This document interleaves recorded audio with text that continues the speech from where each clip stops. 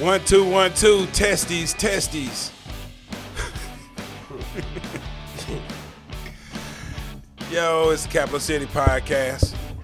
I'm your host, Capital J, alongside my main man, DL Glass. And this week, we're talking about standards. Who sets the standards? What are the standards? Are they good? Are they bad? Let's talk about this. Now, first you wonder, okay, standards.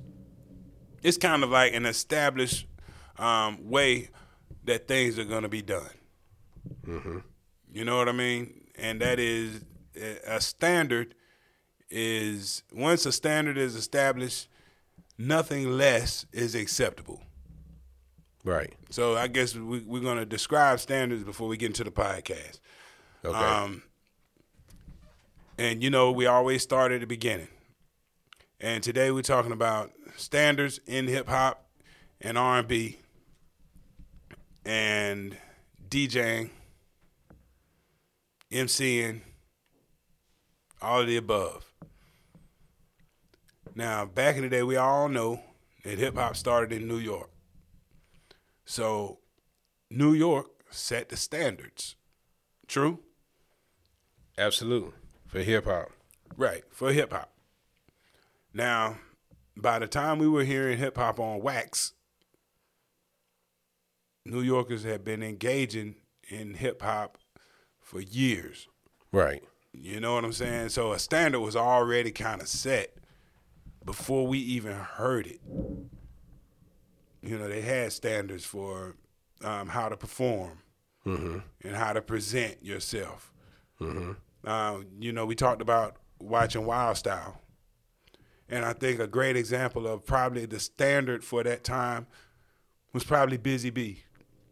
You know, if you want to hold somebody up and say, what was the standard in 1982, 83 for an MC? You know, well, Busy Bee was eating. Right. He was the man, you know, not necessarily on wax, but, you know, out here in the streets and in the world of hip-hop, you know, he was held up as you know, pretty much the standard of what it is to be an MC. His diction was good. His enunciation was proper. His verses were poetic. Right. So, you know, he was an example of the standard back in the day. You know, even Run DMC became a standard. Before them, Curtis Blow was a standard. What you saw in the Curtis Blow, Grandmaster Flash era, things that were standard, like, you know, I think it was pretty standard to put a huh in your rap back in the day. You know what I'm saying? Right. And I think a lot of that came from listening to James Brown and watching how he controlled the crowd. Ha! Right. Rappers like, yo, man, this dude is dope. And they incorporated, huh. You know, even the Temptations use, huh. Church. You know what I'm saying? Church also. Right, church, you know, that there's a standard for how you perform and present. And there was a standard in the music in the early days, since everybody was rapping over music that had already been created.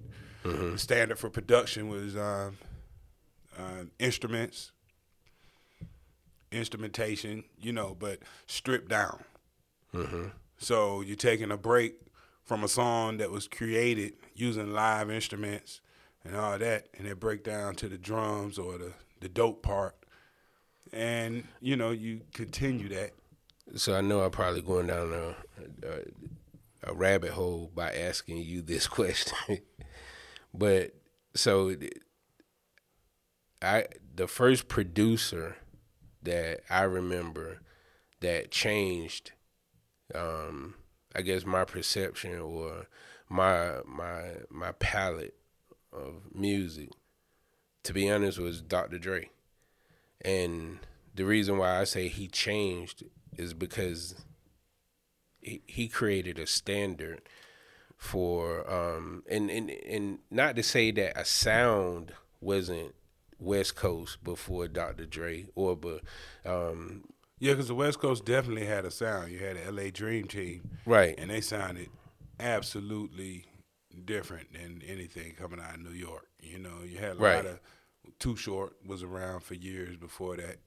But Dr. Dre, it was like when I listened to, maybe the first Dr. Dre that I remember was The Chronic.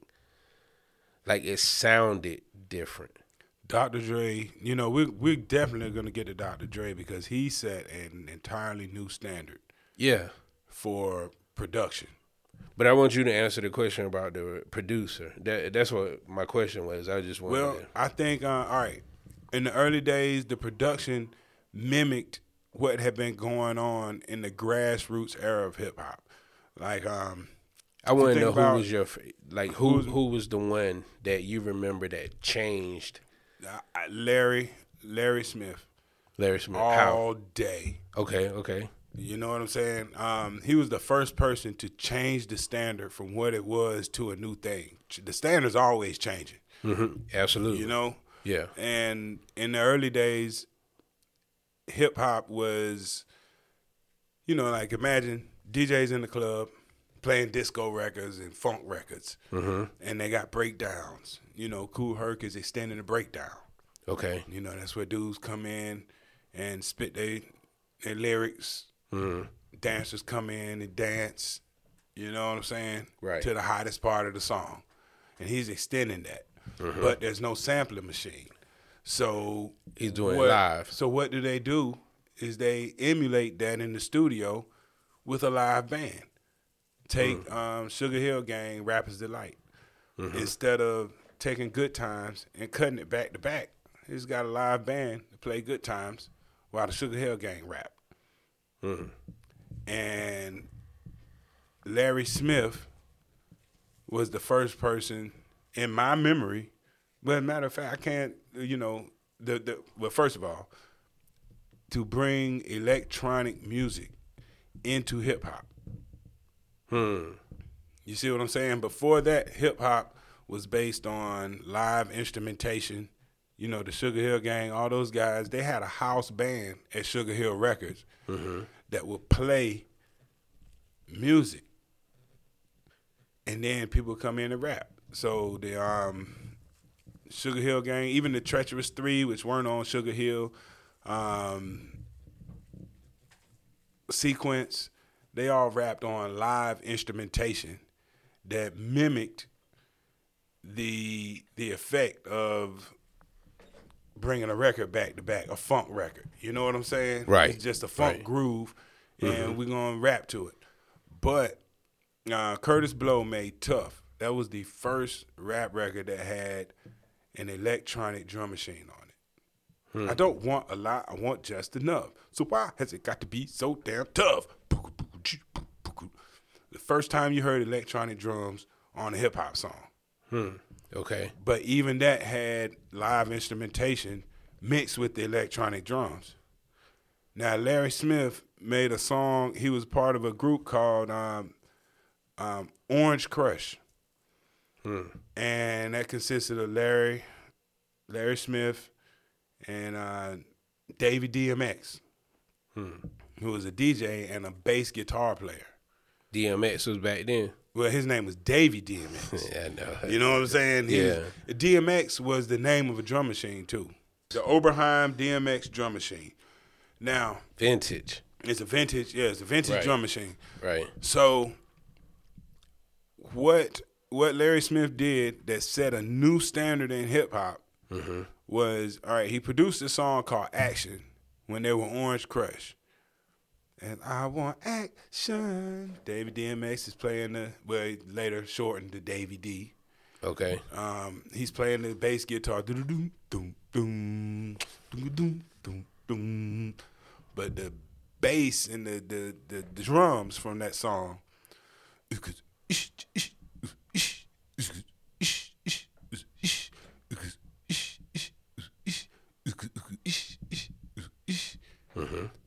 Now, if you don't know this, I want you to notice that on the first Run DMC album, 2 years ago, a friend of mine asked me to say some MC rhymes. The song is called Sucker MCs, and in parentheses, it says Crush Groove 1. Okay. Orange Crush produced the song called Action. Larry Smith was one of the main producers behind that. And the drum track, he used the drum track to create Sucker MCs. So he stripped all the music off. Okay. They're trying to make this song as cheaply as possible. In hip-hop before, to go to the studio and pay musicians to come in and play music was expensive because you got to pay these guys. They're not going to come in and work for free. Right. So Larry Smith, stripped everything down and just used the drums from Action. And Run DMC rapped on it. Okay. And he added the hand clap.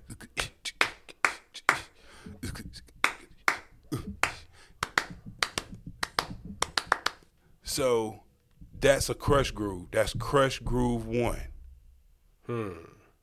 You see what I'm saying? Okay. And it's the first time in my life that I've ever heard a guy going to the studio, 2 guys, and just rap on a beat from a drum machine with no live instrumentation on it at all. Oh, wow. And it changed everything. Okay. So a standard had been set previously that recording hip-hop music, is live instrumentation, and people rapped a certain way. They were still rapping in the old school fashion. It was about partying and dancing and keeping you live. But now a new standard was set with Sucker MCs. You see what I'm saying? Right. That was the first time for me to see the standard change. Rap used to sound like this, and now it sounds like this.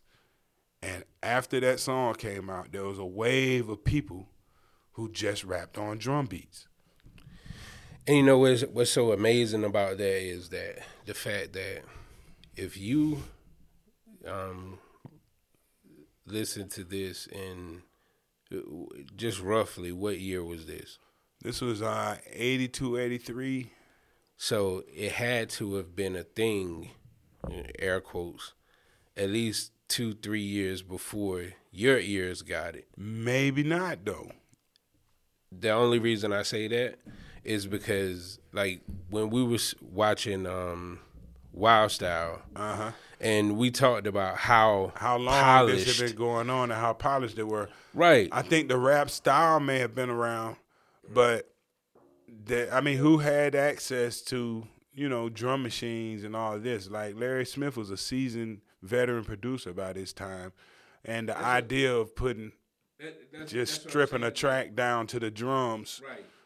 I don't think had been I don't think that had been explored yet. But after he did it, right. I'm just speaking to the fact he might have done it before. If you heard it in 82, he might have did it in 80. Right. It just took off in 82. Like that's crazy. Like and Ron before. talks about it in the song. So Larry put me inside his Cadillac. The chauffeur drove off and we never came back. If you look at the Rock Box video, you see that Cadillac in the video. Right. Like he was known for driving his Cadillac, and the Cadillac is in the video. The man playing the guitar, he's standing on top of the Cadillac. In the Rock Box video, it's Eddie Martinez playing the guitar. You know what I'm saying? Rick Rubin expanded on that formula very well. You know what I'm saying? Rick Rubin, he was killer on them drums. The Beastie Boys used it on New Style, like just drum machine and raps. You know what I'm saying? Right. Yeah, a lot of people just went straight in on the drum machine. And that was the standard. The standard for a hip-hop song was, what do you need to make a hip-hop song? Well, back in the day, you need a guitar player, a drum player, a keyboard player. You need people to come to the studio and clap. hand claps were present on all the early joints. You know, Mm-hmm. you could hear the crowd clapping. So they were always, you know, that somewhere in the studio, these are the standards. This was the original standard to produce a hip hop record. You know, you got people to clap their hands, and you got a live band. And then I never thought about this. Like what? yeah, and also it wasn't. They didn't just clap their hands. You could hear 'em, you could hear them in the background going, oh, Right. oh, oh, ah, yeah, oh, oh. Like this is the standard for the production. You bring all these elements in together, but what you didn't hear was cutting and scratching. That wasn't included on rap songs until a little bit later. Didn't become standard for a while. You know what I'm saying? Until after Larry. But no, Larry Smith didn't even have too much. Like, you know, I wouldn't credit him with bringing cutting and scratching into the game, even though they had Jam Master Jay and he did do some cutting and scratching. But I can't credit Larry Smith. No, I'm just saying because Larry introduced what he introduced, and then a direct product of that is cutting and scratching, because before you couldn't have cutting and scratching with a live band. Right, because the cutting and scratching, the live band is emulating Right. the DJ. A cutting and scratch. Right. Right, because you can't just bring a DJ in. But Grandmaster Flash did. Wow. He had a record called The Adventures of Grandmaster Flash. Mm-hmm. And that record is just like 10 minutes of Grandmaster Flash going in on the turntables. The Adventures of Flash. And he cut up Good Times and Apache by the Incredible Bongo Band. He's just going in, and he turned it into a song. They made a song out of Grandmaster Flash cutting up records, and it was incredible. You know what I'm saying? Right. But even as dope as that song was, that didn't become a standard it didn't become a standard to produce a record, but for a while, every album had at least one song of the DJ doing his work. You know, we'll get to that too. But the standard starts to change around 1982, 83. You start to hear electronic drums in there and a little bit less music, bass and, you know, full-on instrumentation. With the exception of Curtis Blow, he was producing the Fat Boys. Curtis Blow was all in on the instrumentation, but he's part of that same camp, you know. Mm-hmm. You know, Curtis Blow brought Run in. Russell Simmons, his boy, you know, and Russell's got Larry Smith producing. So they're all loosely affiliated with each other. But Larry Smith got a different sound, and he stripped that thing down to strictly the drums. And to this day, I don't think he gets his proper respect for setting the first standard to deviate from hip-hop's original direction. You know, fair enough? Yes. You know, Larry Smith is probably one of my favorites, all-time favorites. And in addition, wasn't Larry Smith black or white? Oh, he's a black guy. And in addition to setting the standard for the drums, he also brought electronic music to a place that it was accepted inside of hip hop. Whereas everything before that, like, you know, hip hop's coming out of the disco era. It's got all that live instrumentation. But listen to Friends by Houdini. Friends. He produced that entire song. And you hear the it's so much stuff going on in that song, and it all fits. He was a master of just layering so much sound and so much electronic sound, you know, stuff on top of stuff, and it works, and it sounded beautiful, man, and it still kept the hip-hop feel, you know what I'm saying, without live drums. It was, you know, Larry Smith was something to deal with. He was a force to be reckoned with. Talking about the electric guitars, I always gave that credit to Prince. Well, you know, Prince is a pioneer. Prince is he's an awesome Prince. Did you know that on Purple Rain he played every instrument on that album? Yeah. He produced the entire album. He sang, played the drums. Everything. And, you know, I would say that he's the only person to do it, but Stevie Wonder had been doing that for years. You know what I'm saying? Mm-hmm. Go back and listen to Superstition. That's Stevie Wonder playing the damn drums. A blind man. Right. Rock the drums, play the keys, he play everything. Everything. Yeah, he Yeah. produced the whole song by himself. And Prince, wasn't the first person to do that. You can look back at Stevie Wonder, and I'm pretty sure there's somebody I might be forgetting about that might have done it before Stevie. But that also is something you couldn't do until the technology allowed you to do it. Right. Absolutely. Tracking and all that. Yeah. But Larry Smith set a new standard in hip hop, and that standard lasted for a while. And I think he's a pioneer of electronic music. Mm-hmm. You know what I'm saying? But the way people rap changed a little bit. Like Run DMC were way more direct in their lyrics. Their sound was much more aggressive, and they set a new standard for how an MC sounded. You know what I'm saying? But still, the DJ wasn't as big a part, and he became big as Jam Master Jay came in and started, just cutting up those breaks like that. So now the DJ's involved. So Run DMC helped change the standard too, right along with Larry Smith. Yeah. They changed hip hop. And people don't understand how huge that was at the time because their music was nothing like what came out previously. Right. So it was funny. By 1988, we're looking at them like these dudes washed up old school guys. But at the time when they came out, they made Curtis Blow and all those and Grandmaster Flash look like washed up old school guys. Right. You see what I'm saying? Absolutely. So it's always gonna be your turn one day. Everybody like.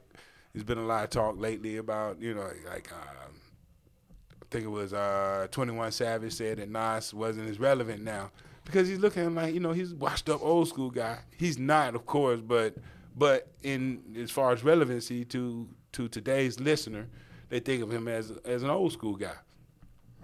Thing is, it's going to be everybody's turn to be the old school guy one day. 21 Savage. You heard that new track?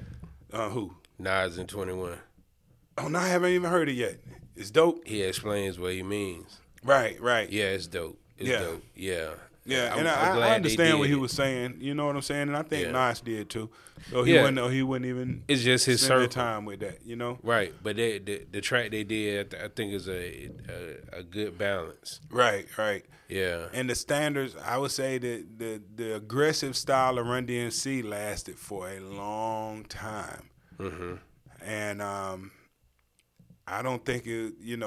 I'm trying to think of that era. Fat Boys. Not as much, but some. Yeah, it wasn't. They weren't aggressive so much, but they used the style of Run DMC. Hey, I'm da. Heavy D kind of continued that when he first came out. Yeah. It felt like an offshoot of what Run DMC had started. Mm-hmm. And then I think Rakim got away from that. But he didn't set an entirely, I wouldn't say he set a standard because everybody didn't just immediately start doing what Rakim did when he came out. Mm-hmm. You still had rappers that were still kind of from the Run DMC side of things, and then you had a few Rakim imitators. People calmed their delivery down a little bit because before Rakim, well, I guess I got to give him credit for bringing a new standard into the MCing. Yeah. It's more relaxed. Mm-hmm. Breathing. Run DMC is yelling and Rakim is talking to you. Right. And we didn't get a lot of that before Rakim. You see what I'm saying? Yes. New standard introduced. Mm-hmm. And it's the early days of the sample. Now, so since you're talking about those two, I think that's a good comparison. Who you think was more influential, Run DMC or Rakim? Run DMC all day. Okay. Yeah. But I think, I don't know. I think Run DMC introduced a generation of an era of MCs, and Rakim influenced an era of MCs. You know what I'm saying? But the problem with Rakim is Run DMC were way more easy to duplicate than Rakim. because you can't pull a Rakim off the way you can duplicate Run DMC. Right. You know what I'm saying? A Right. lot of people have it in them to get up and present like Run DMC, but when you try to do Rakim, it don't work. Mm-hmm. Like, for example, when Will Smith did it on Summertime, Will Smith used to rap one way. Right. Then when he came out with Summertime, here it is. Did he write Summertime?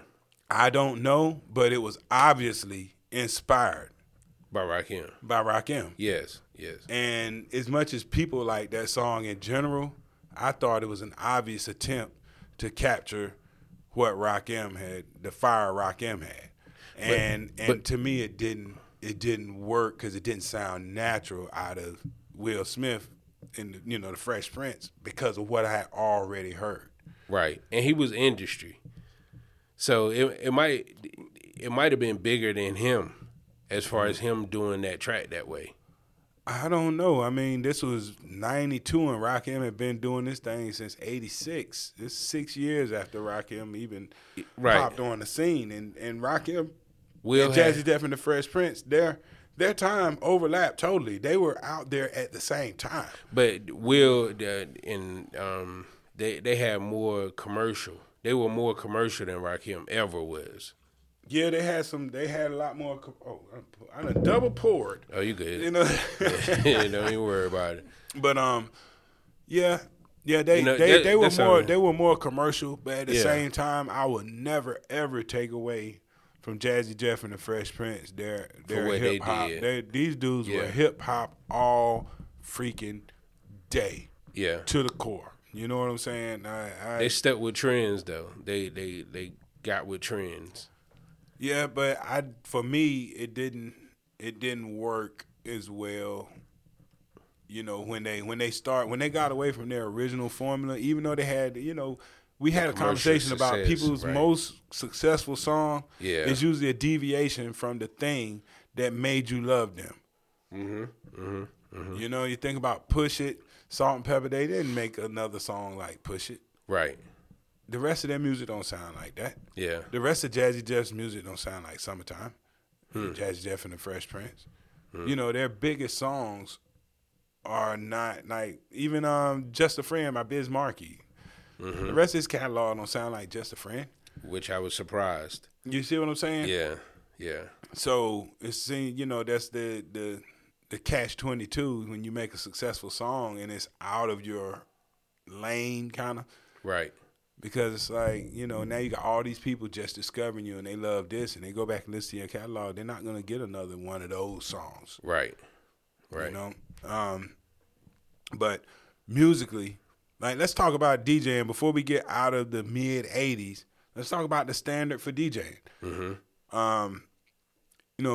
Kool Herc and hip-hop DJs in general, they go in, they play the music, but when it's time to do a set with an MC and the dancers come out, it's time to cut up the breaks. But in the era of disco, we were talking about a guy who would go into the club and disco records, the 12-inch single was just really becoming popular. And the 12-inch single was just, it was a way to, the 12-inch single was invented for the club. So you got a song that's a hit. And a 45 record is only going to hold so much music. Right. And they don't sound very loud. Like, this is something I learned about vinyl records. The more music you put on it, the lower the volume and the less sound you get off the record. Let me ask you a question. Vinyl records. For someone to come up with putting music on vinyl, you think they were sober? Yeah, I'm sure they were because any cutting edge technology can't be discovered under you know what I'm saying. You're not gonna invent Benjamin the next Franklin thing. was high. No way. Electricity. He flew a kite in the storm. He was high. Alexander Graham Bell, the telephone. Like Eddie Griffin said, I want to talk to a motherfucker who ain't even here. Yeah, but The Wright brothers. You might get the idea why you're under the influence, but Right. nobody's gonna do the work. Yeah. That's what I'm talking. The creative part of it, not You know to what I'm saying? promote anything. I was just like, how the hell did you come up with putting music on vinyl? Hey, well, vinyl records, the 12-inch single started to become a standard in the clubs. And then you telling me that depending on how much music you put on it, the lower the volume. Like, Right. So what happens is you go to the store and you buy an album. Right. An album was for personal listening. And but the 12-inch single was for the DJ. The 12-inch single had more bass. The 12-inch single was louder. Wait. I'm sorry. Let me do this real quick. So you telling me basically hip hop changed vinyl? Well, no, the 12-inch single was a product of the disco era. Okay, but you said that it was initially used for personal use. The album, which looks just like a 12-inch single, but got 5 songs on one side, 5 songs on the other. So you using up, you make the groove smaller to fit more music in there. And when you do that, the volume decreases and the sound quality decreases to a certain extent. So a 12-inch single is the best quality you're going to get. And when you take it into the club, like you buy the album, the song's 5 minutes long. And then they put out a 12-inch single back in the 70s, and the 12-inch single got a 10-minute version of the song. Damn. And in the disco era, you could play, if a song was a hit, you just play the whole 10 minutes. Right. And they'll stop singing for a while and just let the groove will go for 3 minutes straight. And people just dance to the groove. Right. You see what I'm saying? And it wasn't always a hip-hop DJ playing these 12-inch singles, but the standard for DJing was kind of, for a while was to let the song play until it's time to get our hip-hop on. And then the DJs extending the breaks. But who knows how much influence that DJs extending the break had in making 12-inch singles where you didn't have to extend the break. You bring in a 12-inch single, the break is in it. Because now when you get to the hot part, it just rolls out for 3 minutes straight. And you don't have to keep cutting it up back to back and bringing it back because it's included in the song already. The breakdown is there. And it lasts forever. But as you get into the 80s, people expect different things from a DJ. Cutting and scratching live at the party. Of course, it's always, it's been around from day one. But people start to expect that more and more, and it starts to become more and more of a standard. You start having the first DJ contest. Have you ever messed up your album, your record? Oh, yeah. Several. The more you cut and scratch a record, there's a thing called burn. And the spot that you keep right on cutting and scratching, the volume will get lower and lower, and it will get more muffled over time. Like if you go back and listen to my Eric B. and Rakim records, Eric B. is president, the part where it goes, I came in the door. I said it before. Everything sound good on that record. When you get the that part, so dun, dun, dun, dun, dun, dun, dun, and then you hear my record go, you can tell that I've been cutting that record up for years and years and years at that part. And you can hear it in the record. And, DJs, we call it burn. You burn, the needle's always in that spot going back and forth. Right. And the more you hit it, it will deteriorate over time. So when you were scratching, you had to hit the same groove. Yeah, you put the needle in the same spot to cut up. That spot on the record doesn't change. So every time you cut it, you're in the same spot. And There's a lot. I could do a whole show about that. You know what I'm saying? Yeah, because I always wonder, like, shit, I never DJ'd, but I used to see the DJ have like a piece of tape or a mark or something. Yeah, that's so you can bring that tape back to the same spot. Like you put 2 records on the turntables, and you mark them at the beginning of the song. Like you find the beginning of the song, where's the needle at in the beginning of the song? You stop the record. You put 2 pieces of tape, you stop both records in the same spot. But unless you bought those records on the same day from the same batch, yeah, the stickers may not be in the same place. Right. So you need tape to mark where the start of the record is. And from that point on, both records will turn together, where that tape will be in the same spot. But how you get in the same groove? Like, because at some point you'll play the whole song. Or, how do you know where that groove is? Yeah. You go, like, you look at a record, like, let's say a 12-inch record. The end of the song is closer to the center. The beginning of the song is out on the edge. Okay. If the part you want is in the middle of the song, you go in between the beginning of the record, which is on the edge, and the end of the record, which is close to the center. Drop the needle and use your headphones. If you know the song well enough, you drop the needle. You say, okay, that's past the part I want to hear. You bring it back a little bit. Okay, that's close. And then you just wind it until you find the part you want.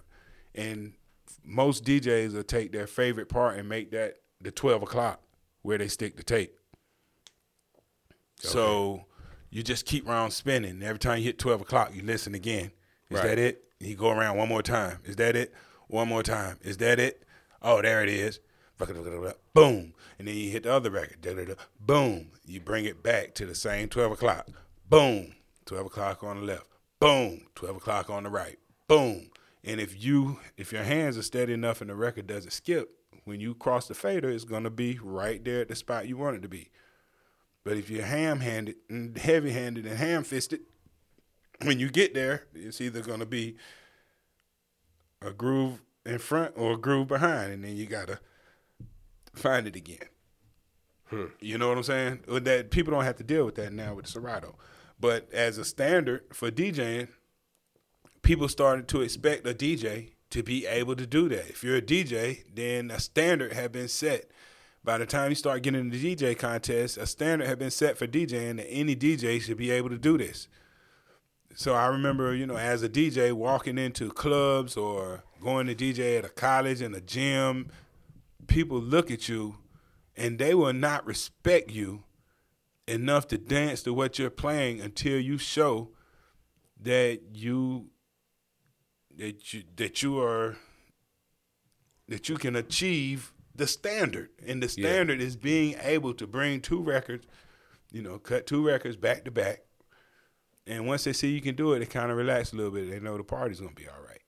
You're not a clown out here, So the Serato does what exactly? The Serato took away the you having to do that work. Now I can do that with a button. Oh, wow. So I used to have 2 records. If I wanted Run DMC to go 2 years ago, or 2 years ago, or 2 years ago, I had to do that with my hands, bringing each record back to that spot. Now I can sit back and just press a button. 2 years ago, 2 years ago, 2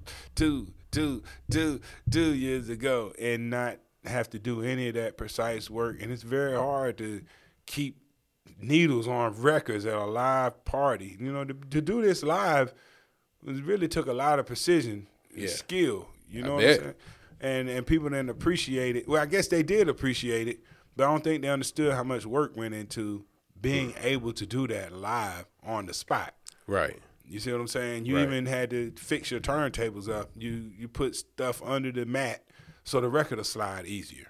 You cut up old record covers. Back in the day, they have what's called slip mats now, which are pretty standard in the industry. They use them so you don't mess up the bottom of your record while you're spinning it back.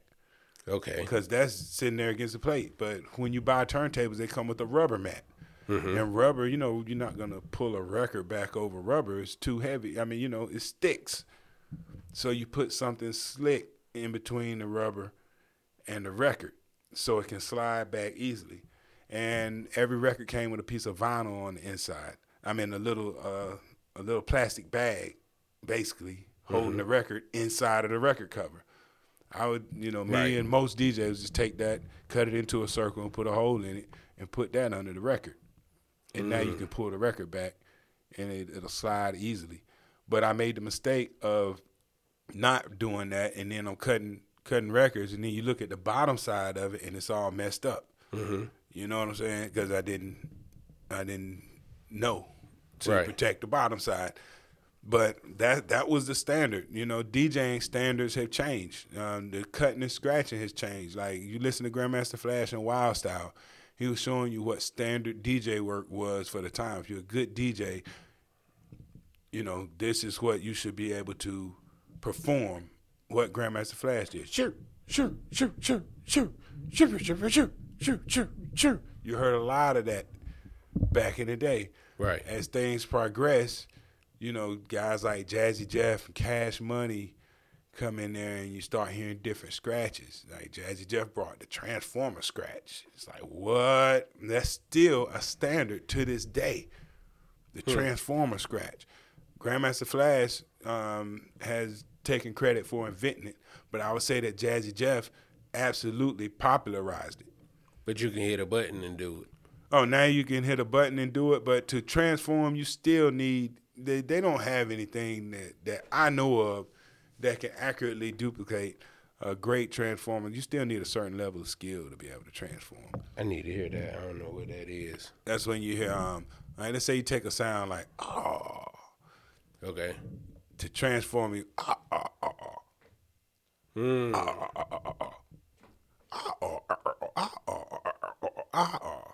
it sounds like a transformer. Transforming. So that's basically why they call it the Transformer, because, you know, when Jazzy Jeff and the Fresh Prince did it, he's like, transform. He wanted to sound like a transformer, you know, because transformers were popular back then. And you can't hit a button to do that. If they do have a button, you know, like, they have things on the mixer to make it a little easier, because you used to have to do it with the fader, and the fader is kind of long, but now they have switches that are much shorter, have a little bit shorter throw to it to get that, you know. Right. And it's evolved to the point where dudes are using 3 fingers and a thumb on it, you know. And you get, I think they call it crabbing, but you hear, it's much faster. But yeah, the Transformer scratch came into effect, but in the club, you know, the standard was you have to be able to go back to back. You know what I'm saying? And it's just bringing the record back to a point and playing that part, bringing the other record back, playing the same thing over and over again. That's is standard hip-hop DJing. If you can't do that, you cannot work in hip-hop in the 80s, because every MC needed a DJ who could do that. Because part of your stage show always included cutting up the breaks, and I'm going to come out here and show you, you know, you always threw it back. Even if you had a whole song that didn't have any scratch in there, you had a DJ, and there would be a moment in your performance where it's just an old break, and your DJ's cutting it up back to back. Run DMC did a song called Big Beat. Or was it Beat? Golly, Live at the Funhouse. You know what I'm saying? It was Live at the Funhouse, 85. And they cut up Big Beat. I got the big beat. And the drums start off in the beginning. Ooh, ooh, sh, ooh, ooh, sh, ooh, ooh, sh, ooh, ooh, sh. And it's just Jam Master Jay going back and forth. Ooh, ooh, sh, ooh, ooh, sh, ooh, ooh, sh, ooh, ooh, sh. And they back to back on that. Run DMC going in on the mic. Incredibly dope. But that was a pure example of the standard for DJing and MCing in the early to mid 80s. And later on, you start hearing people like DJ Premier, which he still uses, cutting up in the hook of the song. Mm-hmm.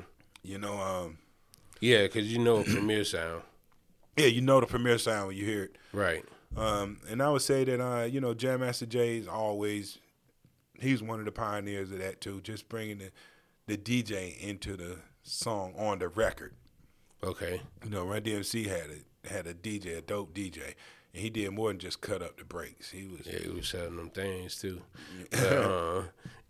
So if you had to put a stamp on the greatest, like what would you call it? Because we talked about it a lot, right? And talk about the standard. Like, is there do you know of a well-rounded person, rapper who checks all the boxes today, or just ever? Because you're still alive today. Well, all those boxes, they include so many elements. You know what I'm saying? We just talked about the standard for MCing in the early days, the standard for DJing. We haven't even gotten to the standard of production yet. Well, now we talked about the standard of production too. But in this time period, as more cutting and scratches coming in the break, like think about it, the DJ used to have to keep the music going.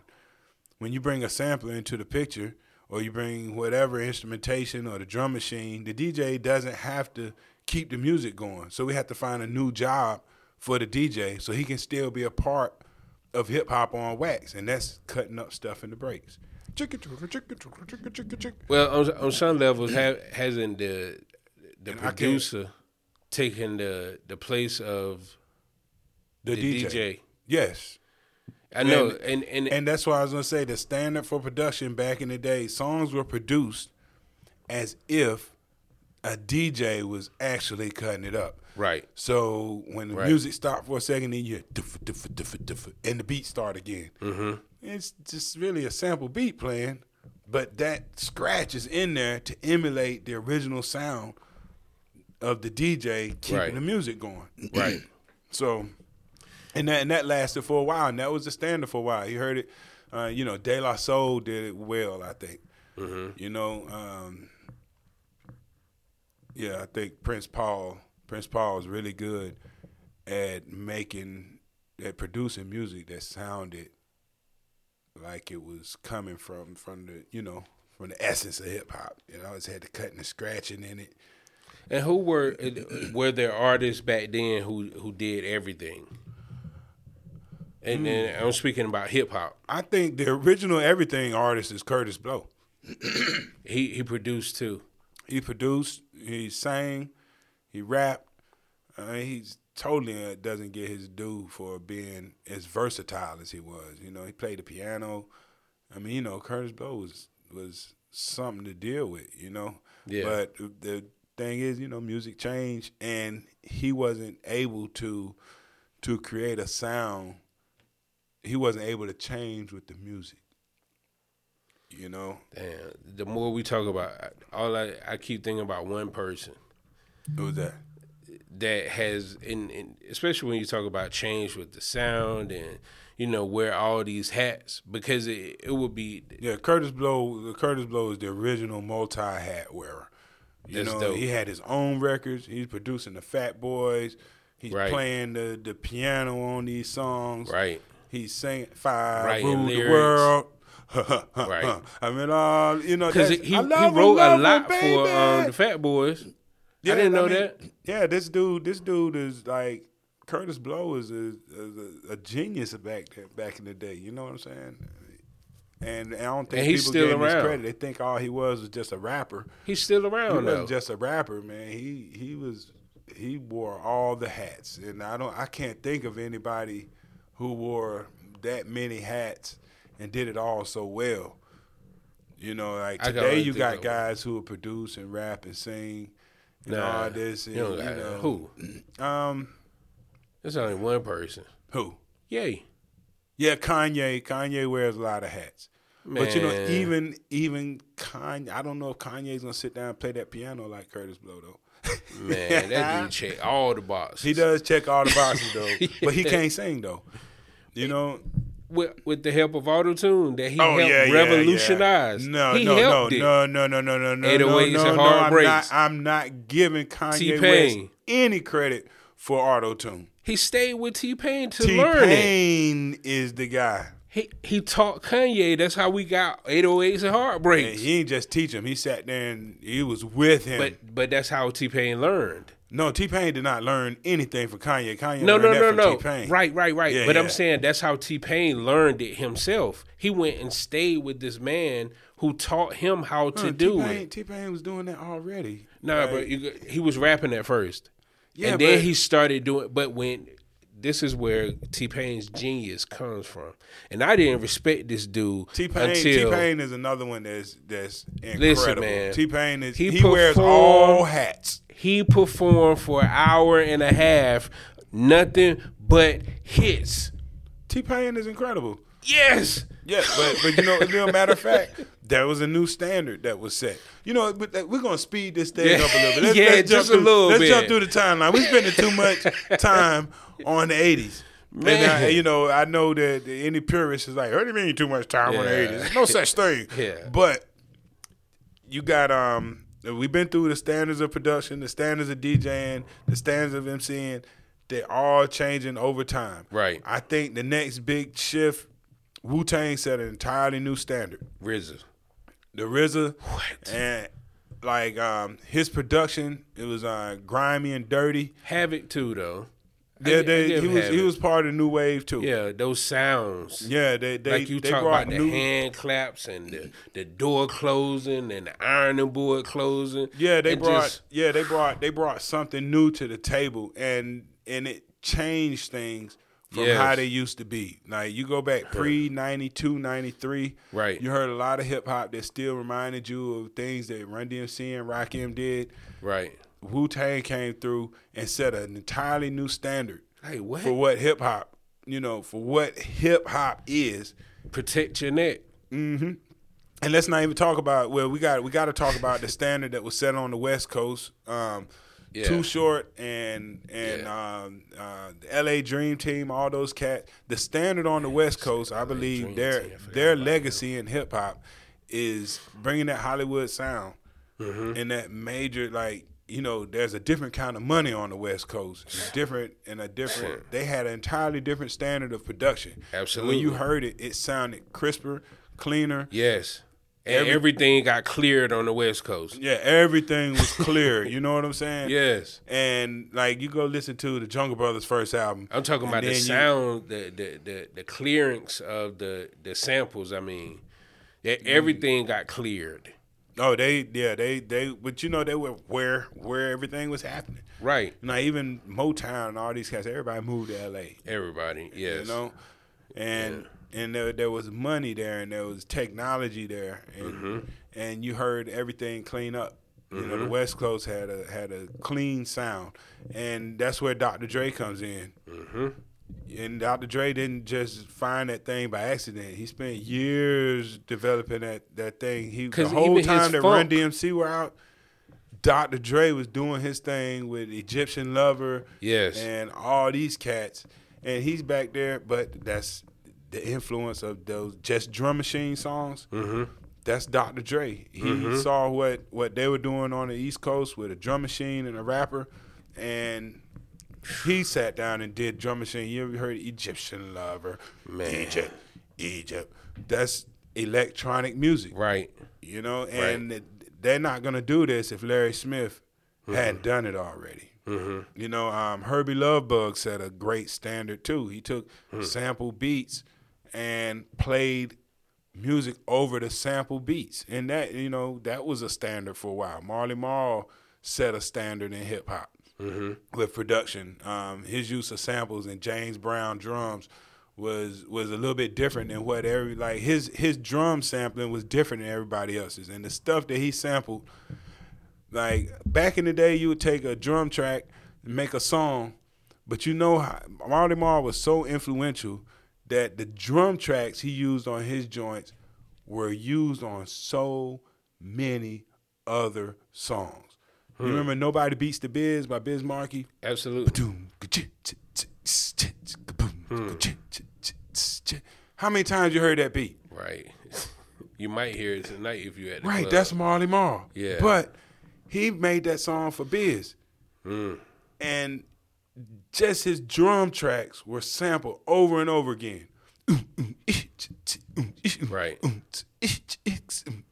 How many times you heard that? That's Marley Marl. Right. You see what I'm saying? Is Marley Marl getting paid for it?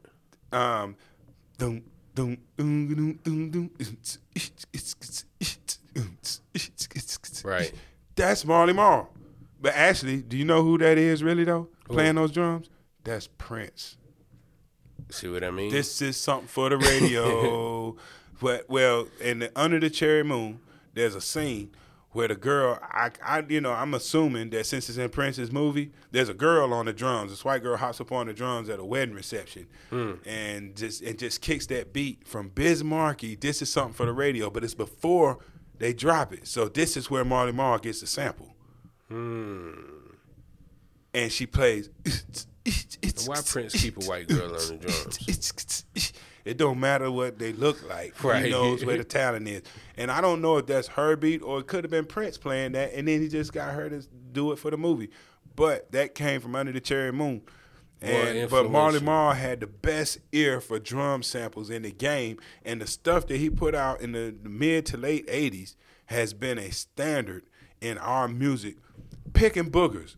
Boom, ba-ching, boom. I thought we was leaving the 80s, man. I know we're going to leave the 80s, but I'm just saying, you're talking about a new standard. Yeah. When Soul to Soul sampled Marley Marl's Picking Boogers drums for Keep On Moving for the next 3 years, that drum track was on every R&B song for 3 years straight. He set an entirely new standard. Soul to Soul, drew the blueprint for Mary J. Blige and every other hip-hop / R&B artist. Every R&B artist that incorporated hip-hop into their music can thank Soul to Soul for everything they've done since. Without Soul to Soul, you get no Lauryn Hill, you get no Mary J. You know, you might not even get Rihanna. You get no Sybil. You see what I'm saying? They drew the blueprint for that. Okay. You know, the Red Alert, this a record that came out in England. Yeah. You know, Red Alert, come over here and drop it, and the rest is history. And then after that, think about it. For a period of time, every song had the Pickin' Booger beat. Picking Boogers. Boom, boom, boom, Because it was that hot, or that's because that's what they pushed? Nah, it worked so well for Keep On Moving. When you heard Keep On Moving, you knew that you were hearing the future.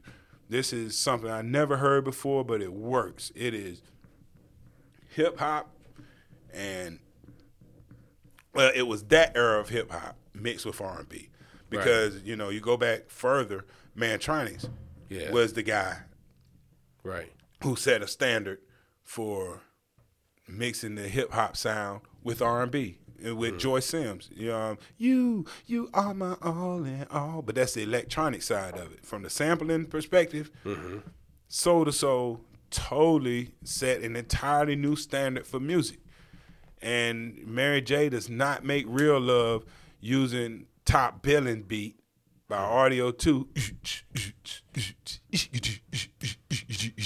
Right. She don't do that if Soul to Soul didn't make Keep On Moving first. You don't hear Real Love without Keep On Moving.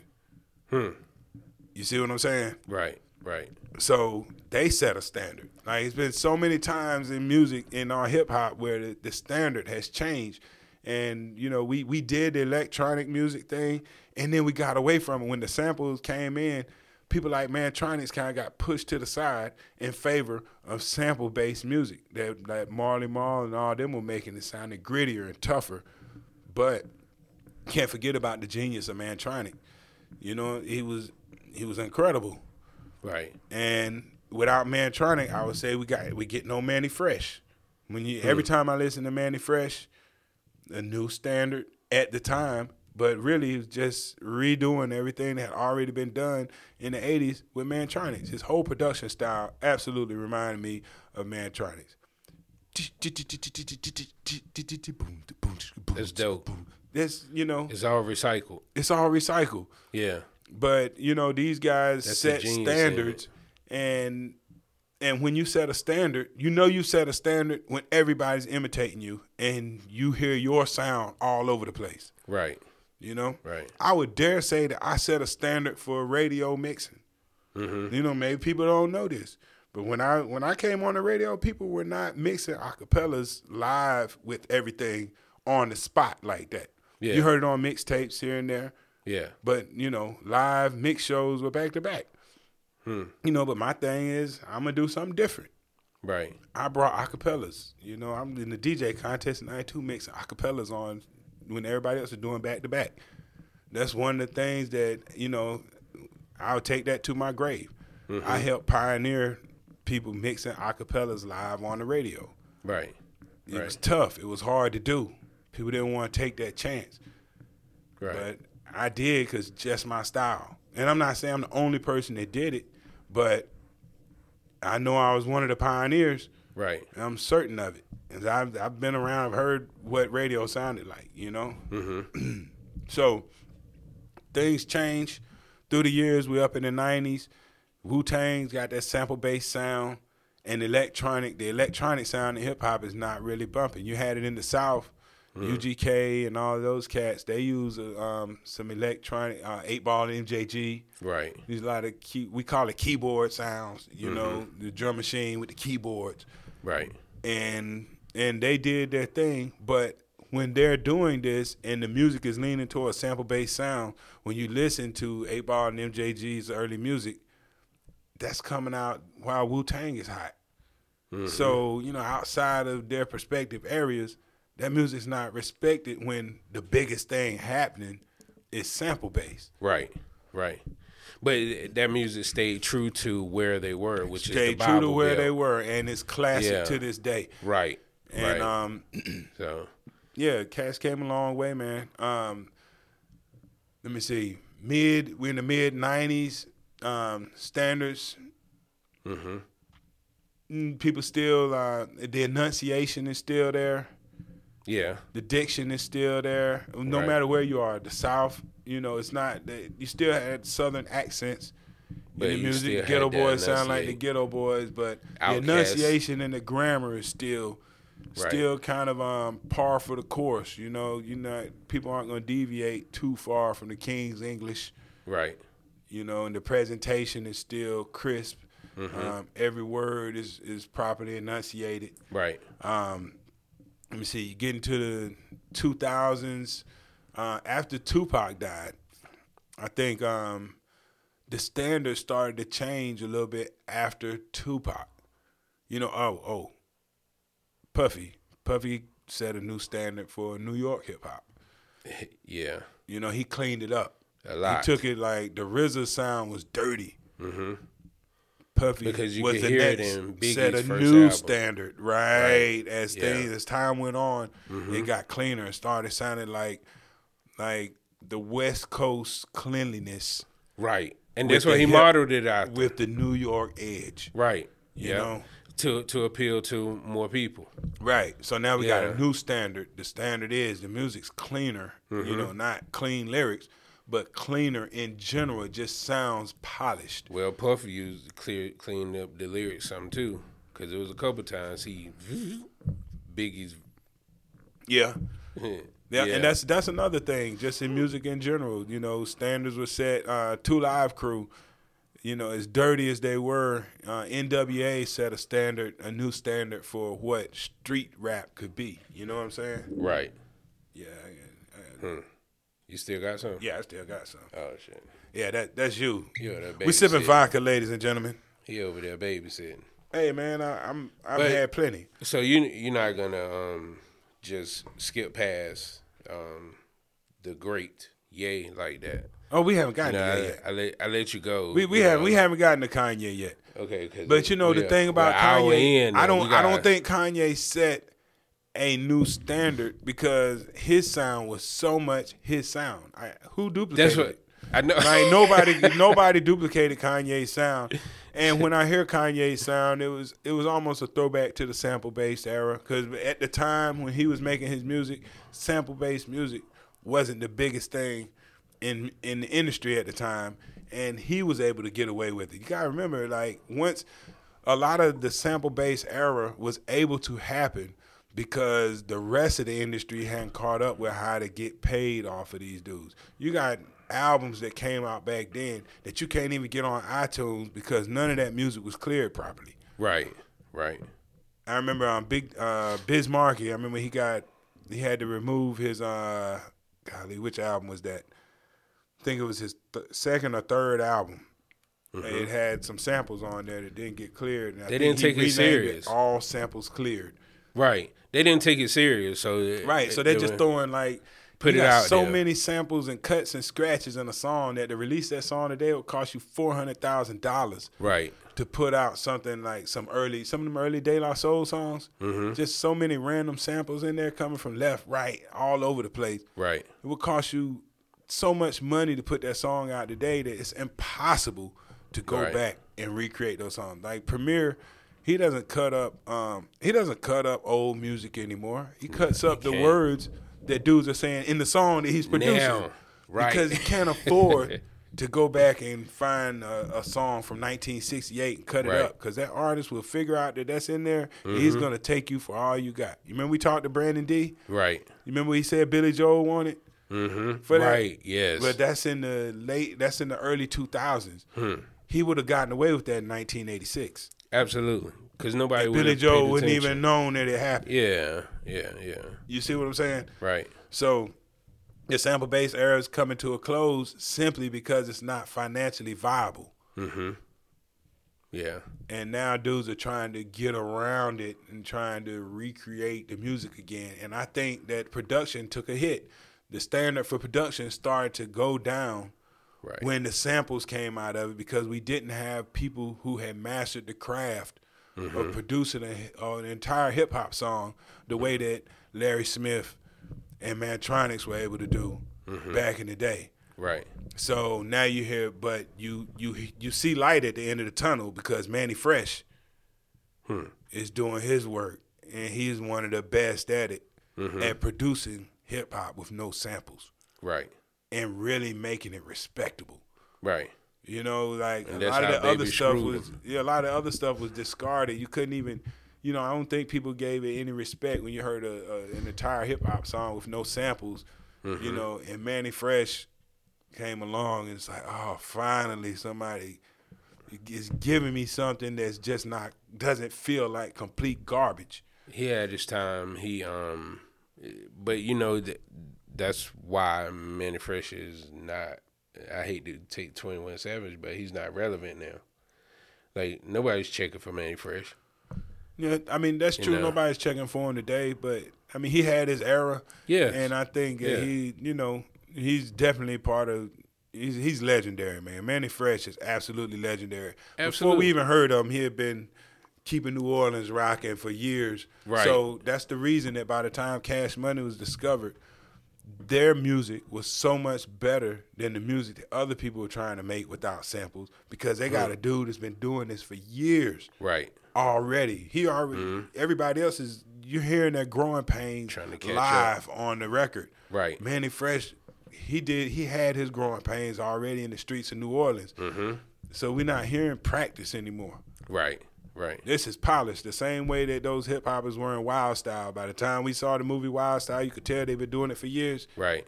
Manny Fresh had been doing this for years by the time Cash Money came to national attention. And he helped set a new standard. Unfortunately, Master P set a standard too. And these are people that came along.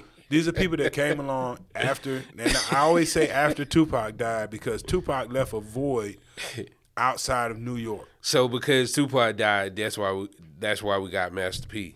There's no Master P, DMX, no Trick Daddy, no DMX. DMX does not get to be as popular. I don't think Master P gets to be as popular, and I don't think Trick Daddy get to be as popular if Tupac is still alive. Damn. DMX got his look, Master P took the sound, and Trick Daddy took the streets. They all took some of what Tupac already, the fan base that was missing Tupac. Yeah. found their new heroes in Master P, DMX, and Trick Daddy. Damn. and none of them were making noise when Tupac was alive. Nah, and they were out.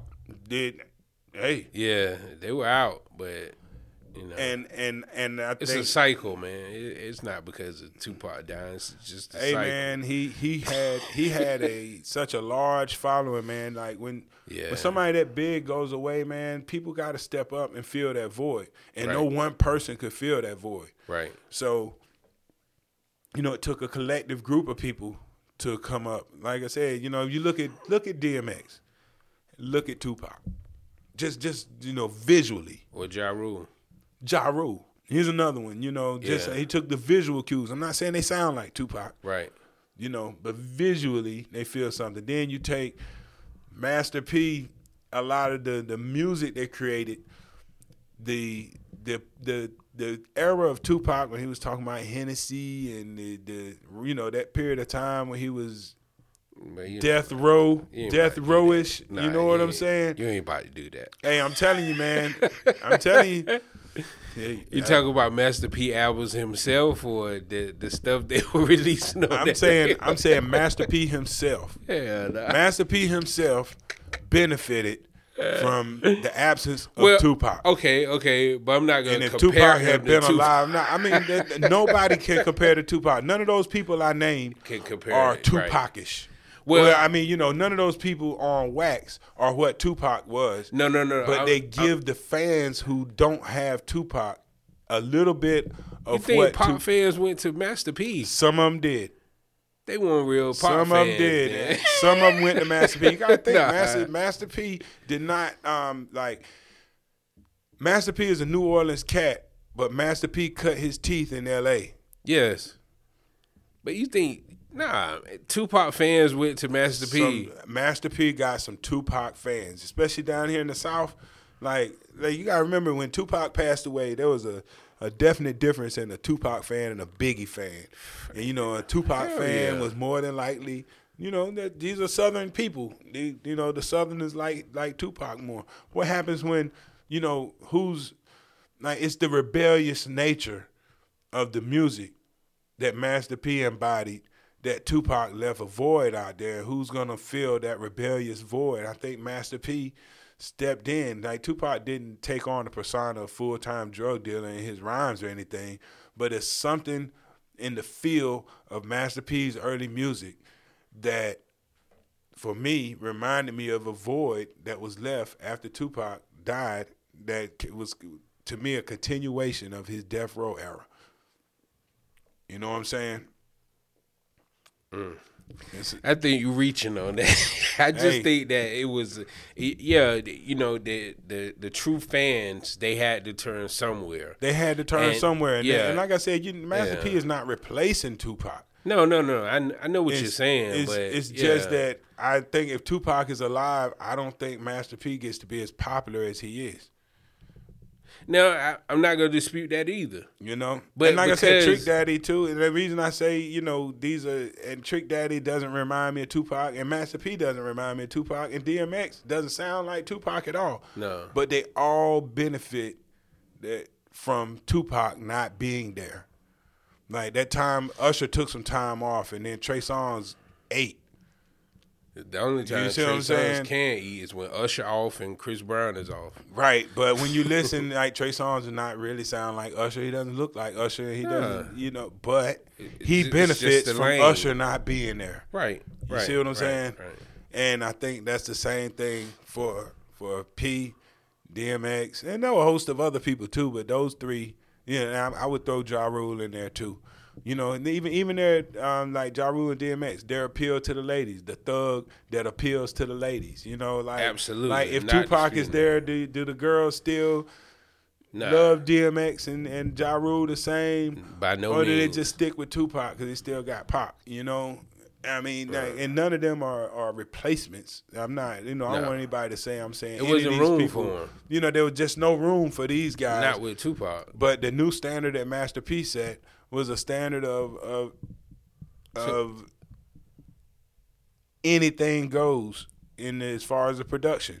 Production had gotten to a level There were things that were unacceptable. Master P came out and said, "Hey, man, if I can do it, you can do it."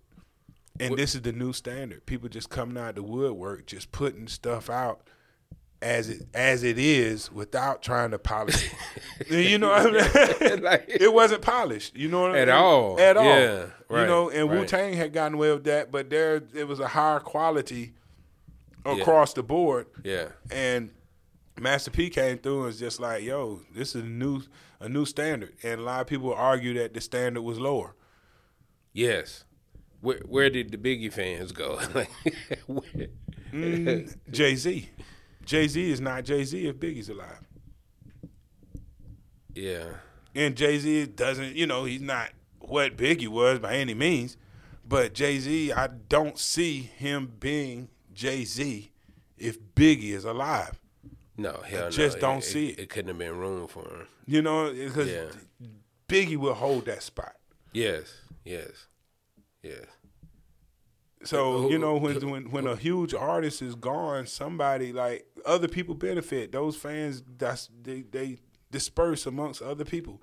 And I think Jay-Z was huge, he benefited greatly from Biggie's demise.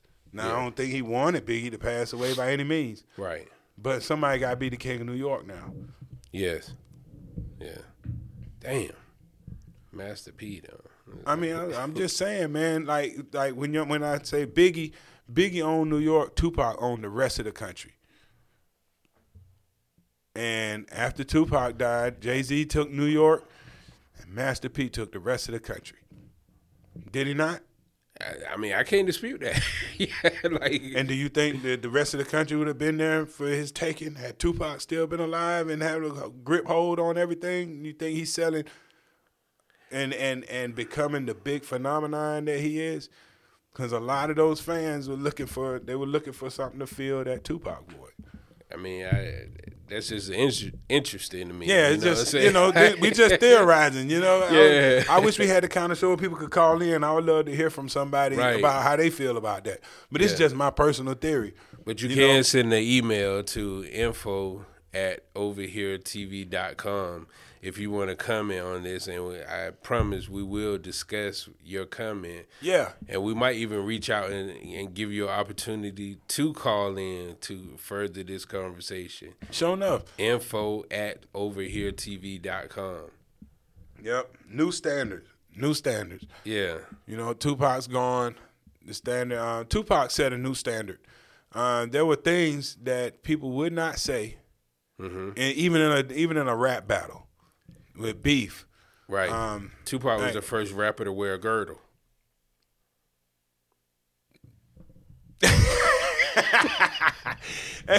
I'm sitting here. I'm in my mind. I got Larry Blackman from Cameo. I got Bobby Brown. Just saying. But you're right. They weren't rappers. But the standards, man. The standards are always changing through the years. You know what I'm saying? Right. And when Master P was out, the standards were lower. So people who felt like was there a standard? Well, there was a standard because you gotta think, like, even in the Death Row era, man, the music was highly polished and very well produced. Right. It had quality production. Daz Dillinger and these producers are the shit. Dr. Dre. Dr. Dre was messing with Death Row, but the producers on Death Row they were good. And one producer that we did mention, and I hate we're spending so much time on producers, but at the same time, they're an intricate part of the whole culture. Yeah, they set the standard for the music. Like, the soundtrack don't happen without the producer. Scott Storch, he set a standard too, and he definitely set a standard. But I would, like, for me, the Scott Storch era, Dre was kind of what it did for New York hip hop. It was hard to imitate what Scott Storch was doing, but a lot of people tried. Absolutely. And they tried unsuccessfully, and I think it led to a decrease in New York's hold on hip hop. Scott Storch was good at making simplistic beats that were hits, and other people thought, just like Master P. Master P was good at throwing stuff out there that's not so polished, but it's got something that you hear it and it's like, hey, I don't know what it is, but it's something that the songs hit. Right.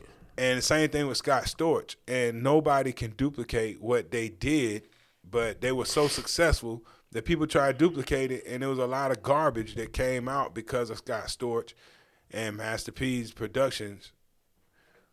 It was, you can't do what they do. Right. You definitely can't. But when their sounds, when Scott Storch was the sound in New York, so many people try to just imitate that simplistic level of production that for me it was a down period. They didn't have the same cocaine.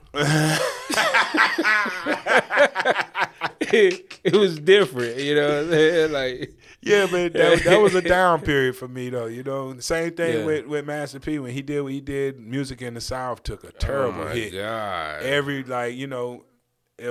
was low quality music across the board for everybody. Right. And it just, the standards got low for a while. Yeah. But I will say that the lyrics, I don't think the standard for the lyrics was too far down, but the standard for production was really low, and the DJ had been kind of taken out of the equation by now. There's no more DJing in the music. By the time we get here, the standard for the DJ, all he's doing is playing his stuff in the club now. If it wasn't for Master P, we would never have had snap music. And I don't care who you are. I'm gonna give Soulja Boy. I'm gonna give Soulja Boy all the credit for snap music. Soulja Boy, and D4L. Before him. It was around before Soulja. Hey man, Master P sound wasn't snap to me though. No. I'm not saying it was snap. You saying that he opened the door? Right. He opened the door for a Soulja Boy and a D4L. Right. I feel you. I agree. Absolutely. I agree. But as those standards change. What era did Master P? What's that, around 90s, 2000? Yeah. Right, it's all post-Tupac. Right. And when Tupac and Biggie died, man, it was a mess for a little while.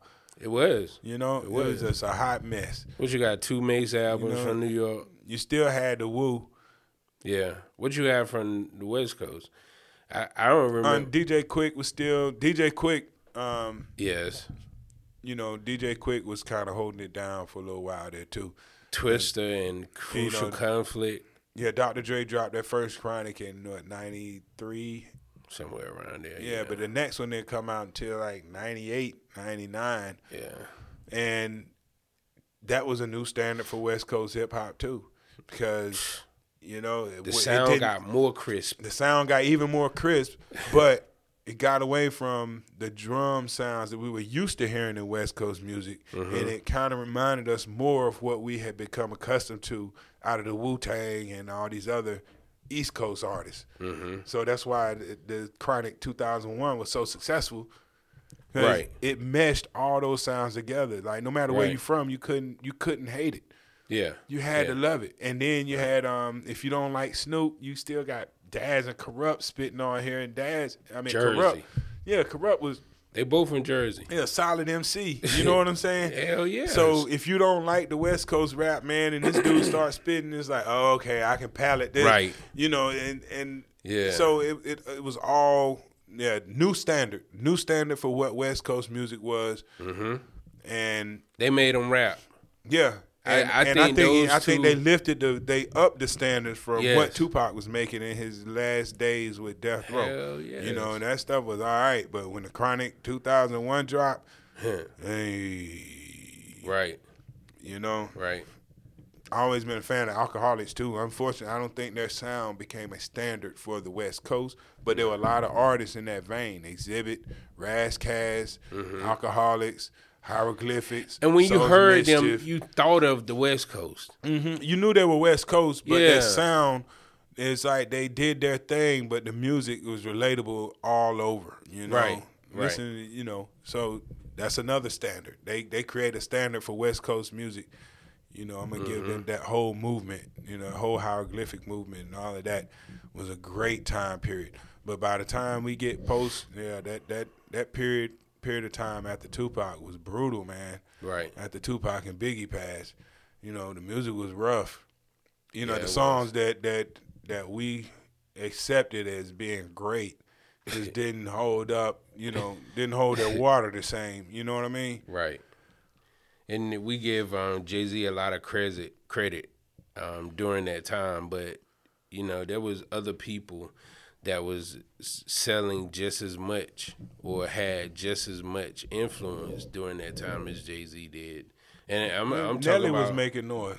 hell yeah, DMX was making noise. DMX was huge. Yeah. Swiss Beats, you know, Swiss Beats. I think, you know, he was another one that you know, the standards weren't, you know, you could tell that the standards had dropped a little bit for production.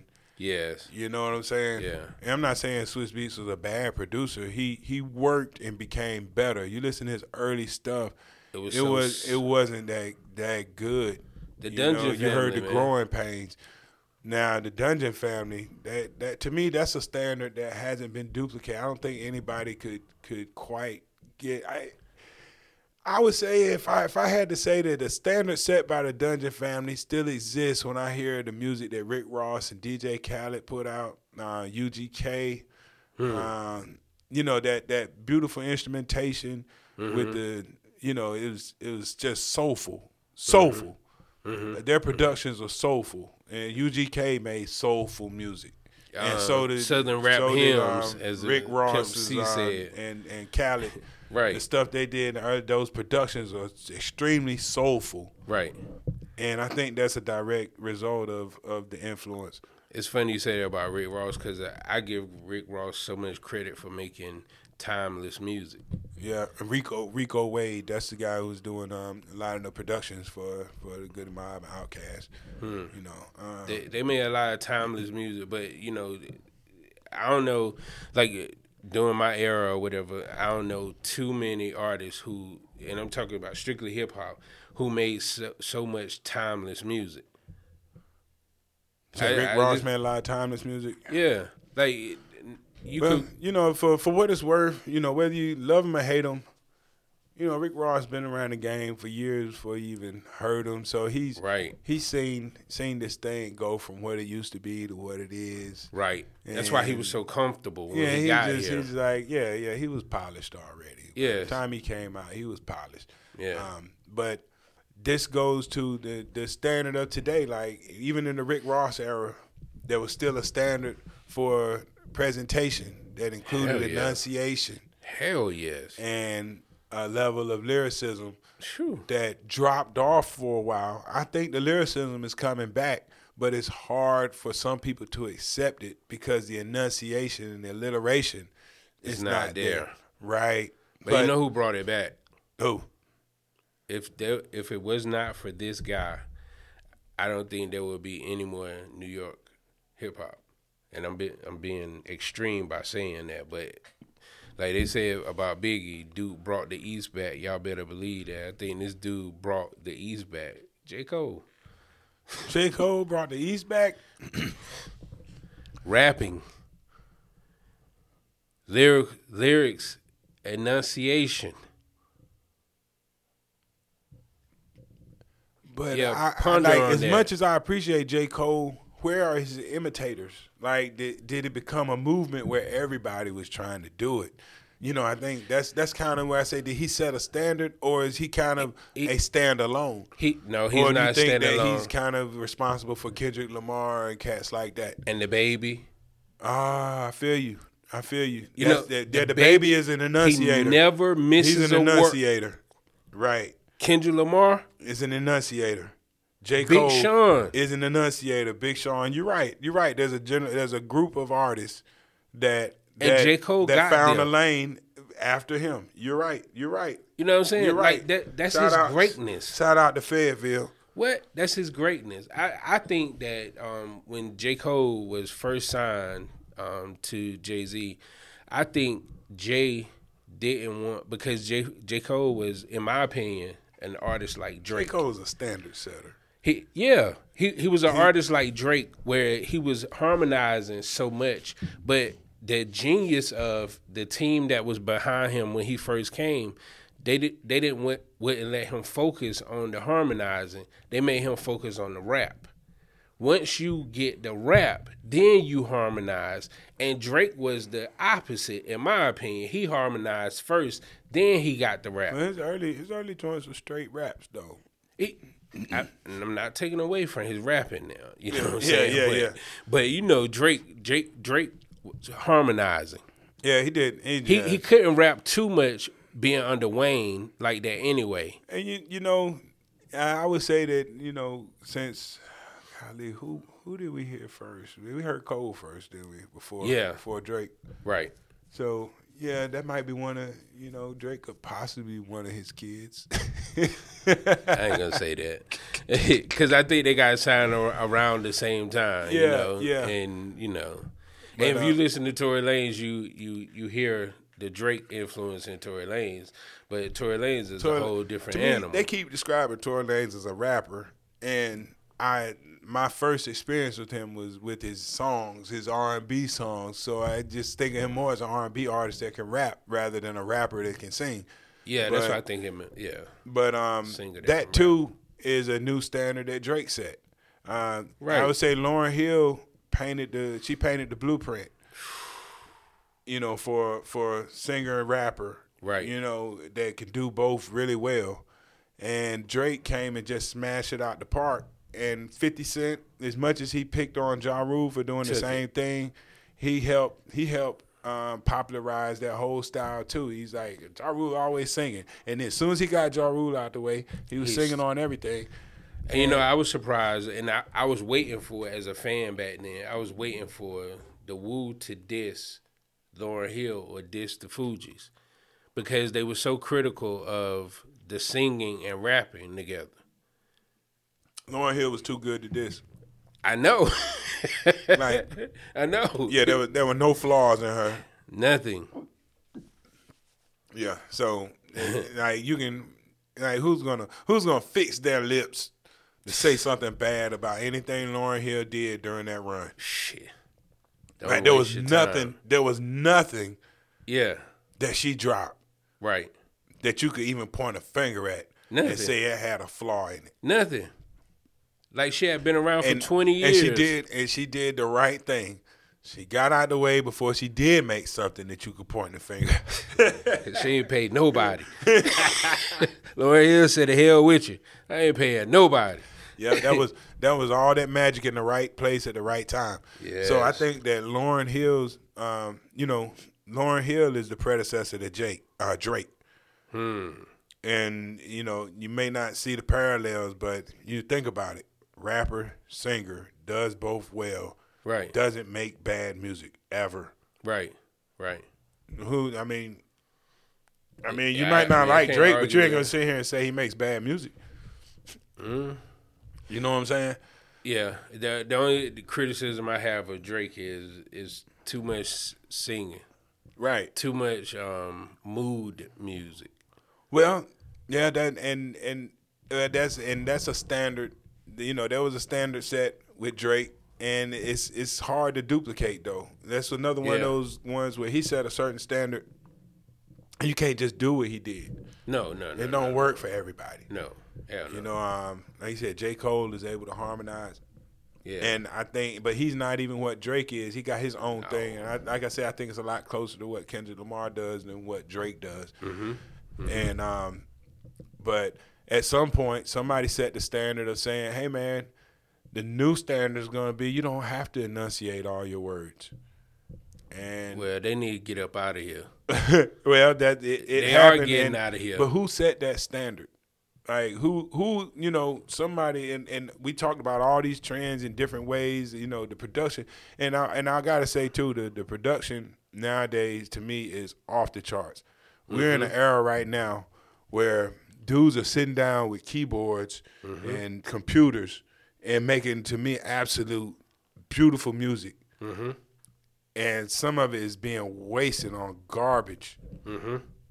These dudes should be producing R&B hits. You know? They don't know how. I mean, they don't know how. But that's another thing. R&B took a hit because the standard for R&B dropped. Like there used to be a standard in R&B music where you could talk about sex, but you didn't say fucking or pussy, right, or sucking dick. You hear people singing those words. Yes. That's something that hadn't been done before. You know, think about Ready for the World made a nasty song tonight.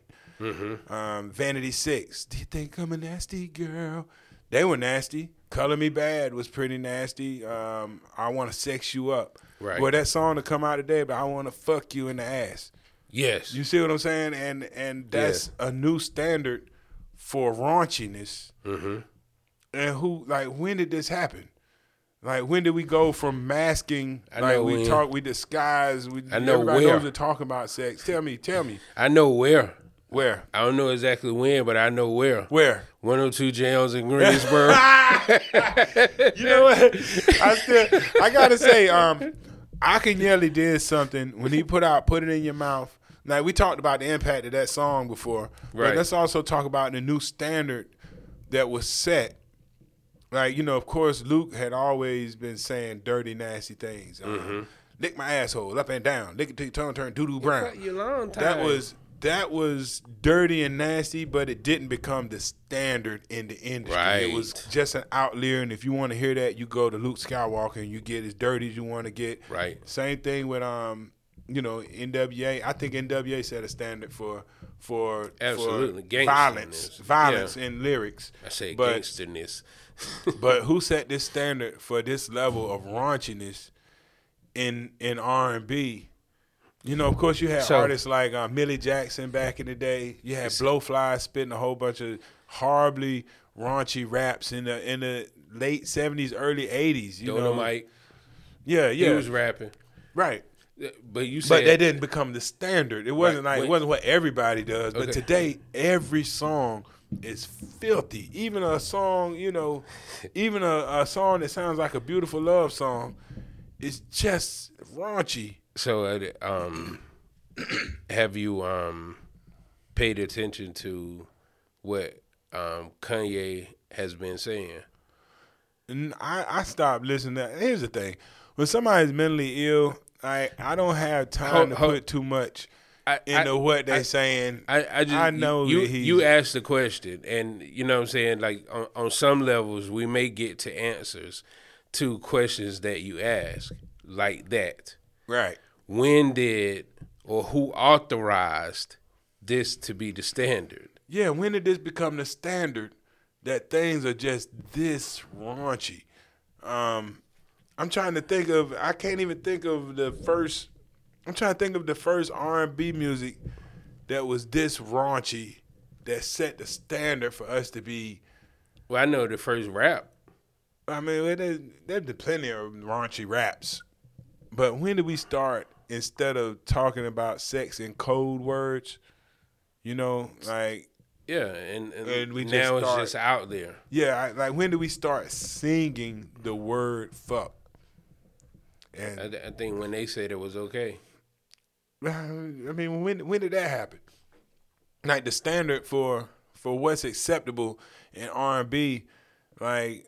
Well, I think all the different sectors of the industry. Could it be Lil' Kim? I mean, I know Lil' Kim isn't an R&B artist. That's what, but I think she set a new standard.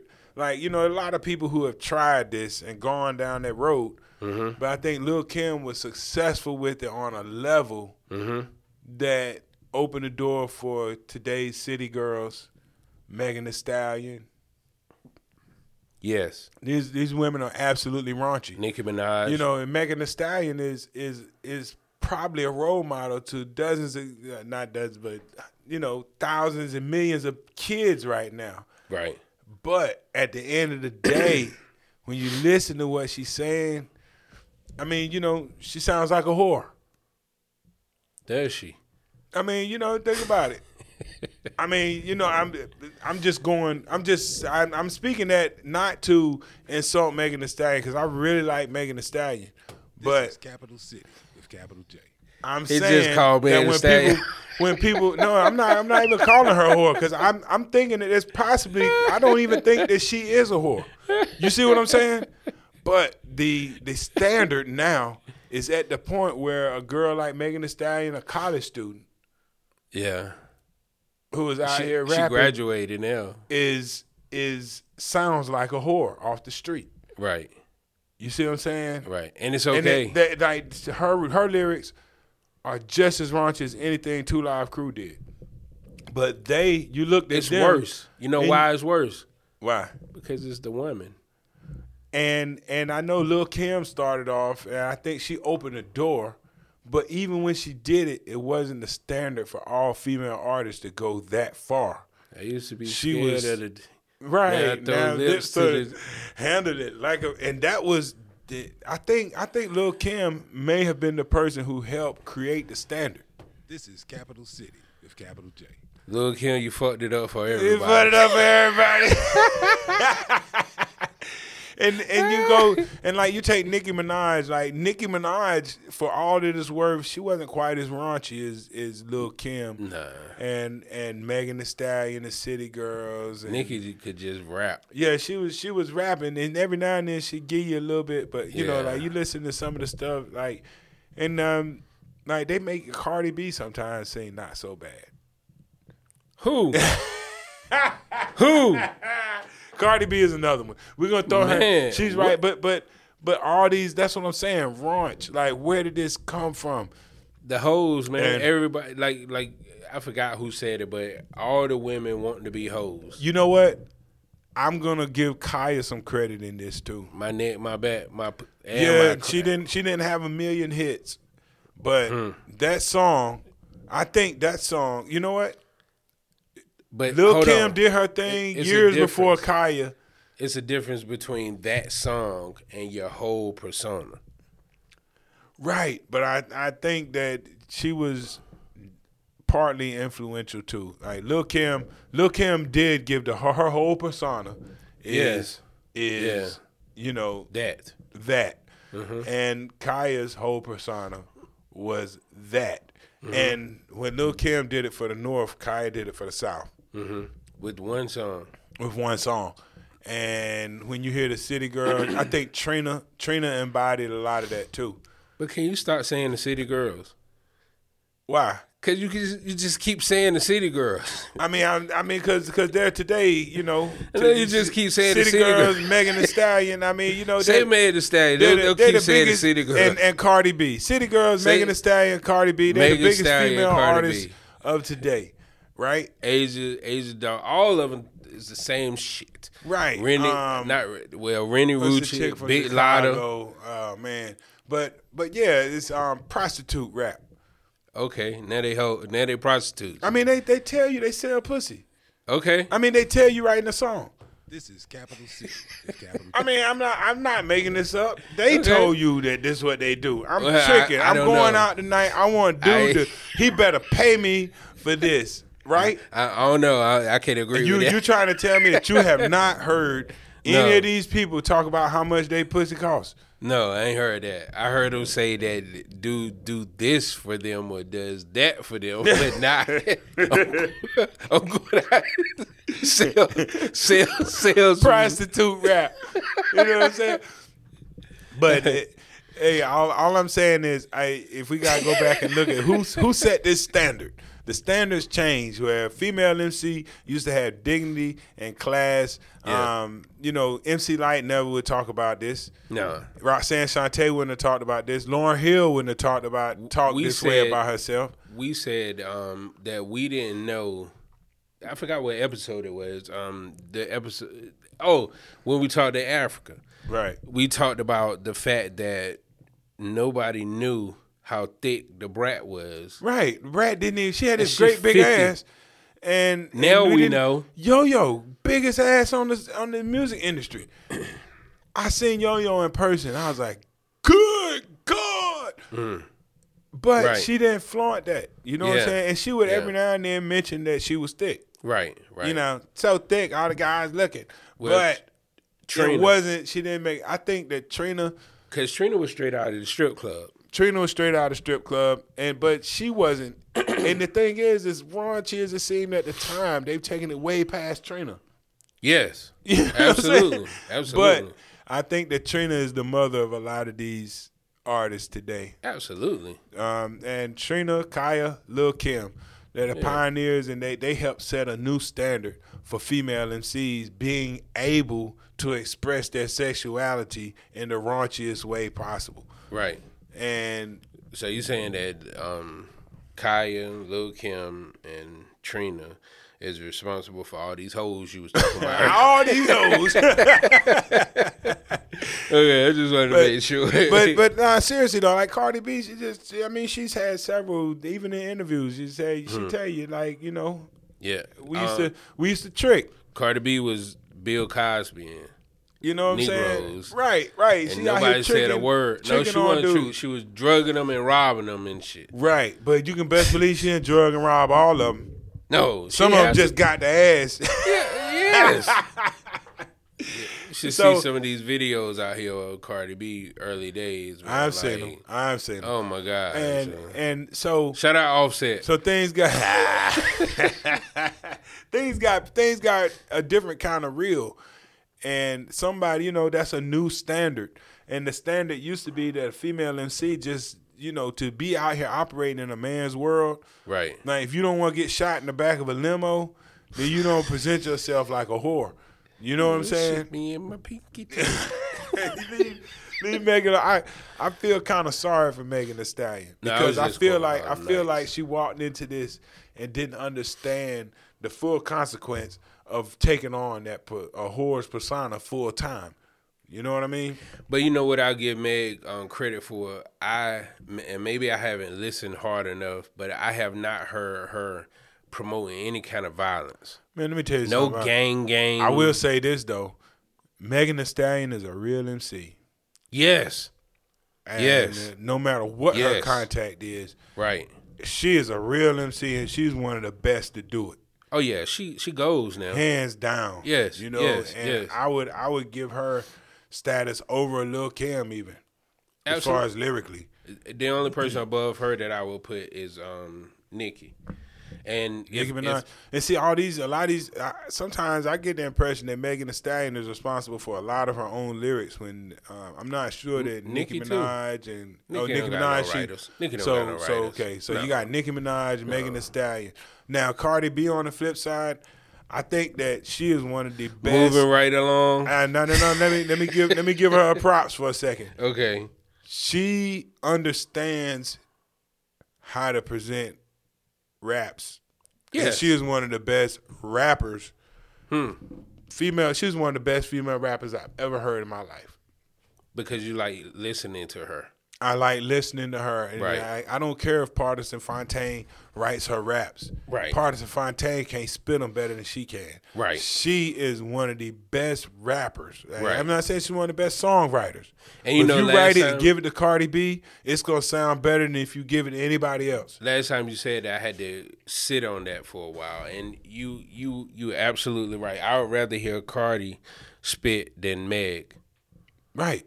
And then you know Yeah. Megan's pen is better. Yes, but I would But rather Cardi hear, B can rap her ass off, yo. Right, She's just built for rapping. Yes, you ain't never lied. Yeah. And she knows how to enunciate at the right time, hit the words where they're supposed to be. She's right on the beat all the time. But that's just I that- love her as a performer. But you also like the ABC song when you were a kid, right? Which one?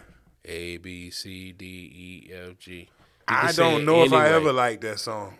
It's just something I was forced to sing in kindergarten. I'm It's just same. saying Do you that's ever notice that A, that's B, and C and Twinkle Twinkle Little Star are the same damn song? Just like Cardi B on Twinkle anything. Little Star, A, B, C, Just D, like E, Cardi F, on G. anything.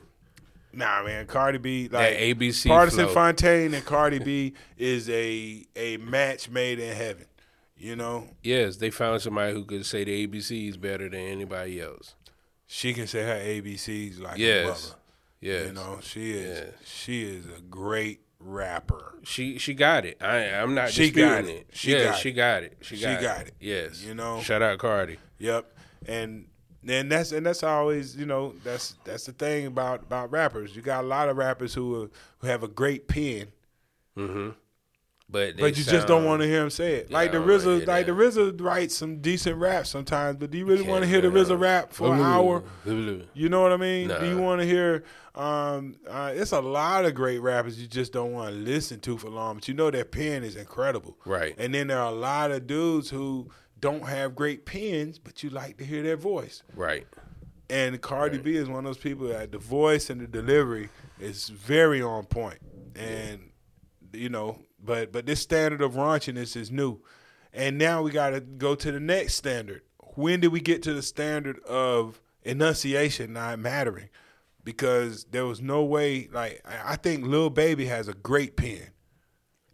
He has one of the best these pens young boys. of new rappers today. Right. And his enunciation isn't there. His presentation, like, you know. Yeah. But Yeah. his pen is really good. And Right. if you can get past whatever you don't like in his delivery Mm-hmm. and get down to the meat of what he's talking about, he's pretty good. Right. Yes. So where did the standard go from having to understand everything to when did that happen? Young Thug. mumble rap. You're right. I think Yeah. Young Thug helped set the standard. Hell yeah. Because Young Thug is like the James Brown in this. Yeah. Hell yeah. You know, he's Yeah. the James Brown. I'm glad he cut I don't that shit I don't out, like though. calling it mumble rap. It was mumble rap. Yeah, I mean, He I was know mumble. that's just Yeah. the name of it. You know, but And- that is what it is. The Migos too. They Nah, the because- Migos don't mumble. man, some of that early stuff, Migos don't mumble. that Dumb Donald stuff they was doing, man, that they've gotten so much better than when they first I mean, but came even go out. back to Fight Night and all that stuff. Like these are the early days of Hannah Montana. They enunciate. There's some enunciating dudes. You know, like for whatever it's worth, the Migos enunciate. Okay. You know, I can't give them full mumble status. Yeah. Because they, you know, Yeah.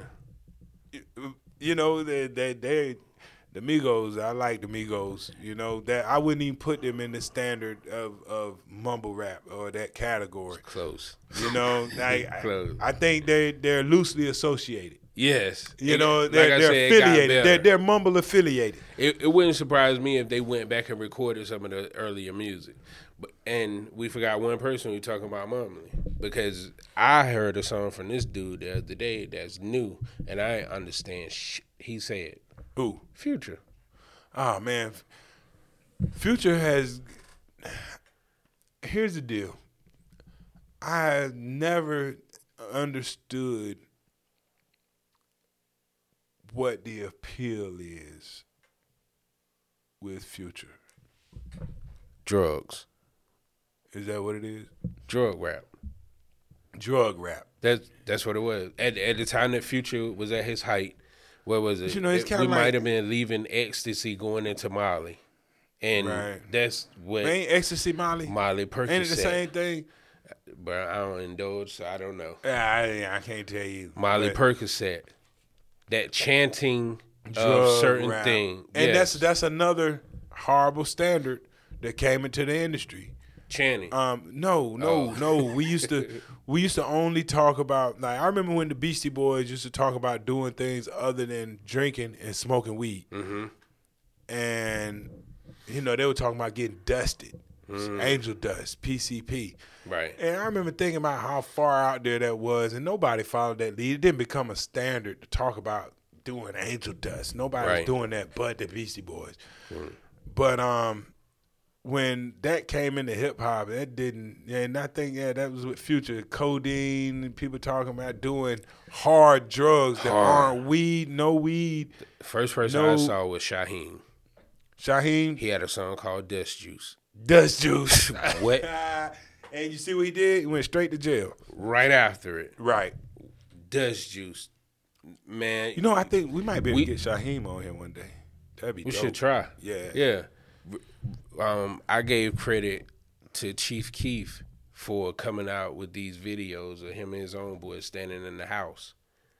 Shaheem did it first. I had to go back and research this. Yeah. Shaheem did it first. He did it first, but Chief Keef is another person that helped set a standard. Like, of course, I'm not gonna say he invented Chicago drill music, but damn if he did. The formula that you see for today's independent artists, crewed up, keeping beef going, guns in a house, an apartment, Chief Keef. You want to know that's his lane, and he is the father of that style, and he set a new standard for street music. What? And it still exists right now. Like, What? Chief Keef is the father. He's not even the biggest name in it anymore. Nah. But, without Chief Keef, you get no King Von. You get no Lil Durk. He actually is still just as big. It's just that what we hear on the radio don't mention him. But Right. his influence on all of this is so there. Set a new standard of like the same way that we were trying to figure out which lady set a new standard for raunchiness. Right. Chief Keef set a new standard for the amount of opening the door to the street scene visually. Mm-hmm. You always knew that cats were doing these things, but Chief Keef showed you what it looks like. Yeah. And now that's all you see. Everybody's That's it. showing you what it looks like in their respective hoods. Right. And this wasn't the way to go before, and it is now. So what do you think about, and I know this is a little bit of a side, but we always sway off a little bit sometimes, and shit, we 2 hours in now, and we're gonna let this whole thing go. Yeah, this is. I mean, we talking about standards, and then we cannot do this topic Right. in an hour. Right. This is a long. We may have to do a part 1, part 2, or something, and just break it down so that you don't have to, Yeah. But I'm this one's just gonna get released like it is. But my question is, so what do you think about the whole thing about not using lyrics in court cases or being able to use lyrics in court cases? I think it's okay because it's one thing to tell a story. Like, let's talk about Biggie. On the Run by Kool G Rap, okay? Oh, okay. He doesn't name people who everybody knows. Mm-hmm. He's telling a story that sounds fictitious, and there's no, he's talking about, I'm on the run. I got a job. Like I'm in the car I got with a him. job with the mob selling keys, doing transports, deliveries, and I got a job with the mob. He's telling the story, but it's not something that you could go back and research and say, hey, he really did this. Now, on the other hand, if a dude named Johnny gets shot on 5th Street, and you be like, hey, you better ask him, boy, who killed Johnny on 5th Street. I got the Glock, put it right between his eyes, and he dropped blood all over them white jeans. And you can go back and see that Johnny's dead on 5th Street from a shot to the head with white jeans on. Then I think that's a little bit different than some of these theatrical raps that are fictitious situations. These are real life situations, and everybody knows these people are involved. If you out here rapping about it, you need to shut the hell up. Because, this is bigger than art at this point. It's an unsolved murder, and you implicating yourself. And you just got to be smarter than that. If you're silly enough to talk about an unsolved murder on a rap that everybody already thinks you had something to do with, yeah, it's time for you to get off the streets. Because you're a fucking sociopath. And a fool. Yes. Like, why is this even a conversation? Right. You know what I'm saying? So the standard, that's another horrible standard right there. Like, when did we set the standard of dry snitching on wax? When did we set the standard of protecting criminals in our community? Right. We need these people off the street. They making everything bad. This is why we can't open hip hop clubs and stuff like that. This is why you can't have a show at middle schools and high schools anymore. Like, Absolutely. You know, Because as soon as it come on, it's time to purge the whole community of these dudes. yes, You know, we don't need that in hip hop. the ops. Right. The f- Yeah, that's not. Yeah, that's. I'm Bro, totally with you on that. your homeboy just killed dude, and now y'all making a track about it. Right. Like your That boy you mentioned absolutely earlier. should be admissible if there's evidence that y'all were beefing. But you know what I'm saying? You said it in the you told the whole. Only thing you gotta do is Like- decode the track. Like if Biggie had died before Tupac, Right. Right. the stuff that Tupac was saying, And hit him up. just in general, he was always saying the kind of like Tupac wasn't holding his tongue about how he felt Right. about right. Biggie. Yeah. So would it be wrong for the police to look at Tupac if Biggie gets killed in L.A. and Tupac's still alive? Hell no. I mean, you know, he told the whole world he hates this dude, Right. and you know he's, you know, like so. I think that your rap should be admissible in court if you're silly enough to admit to a killing on a record. And if you get locked up because you said something on a record that was not true, stop fucking making that music. But I think it should only be in murder cases. I think drug That's what I mean, raps. I think yes. drug raps should be left to their own. Like drug raps is at this point everybody's rapping about. You know, like that would be like going back and trying to prosecute Jay-Z for being a drug dealer back in the day. Yeah. You know,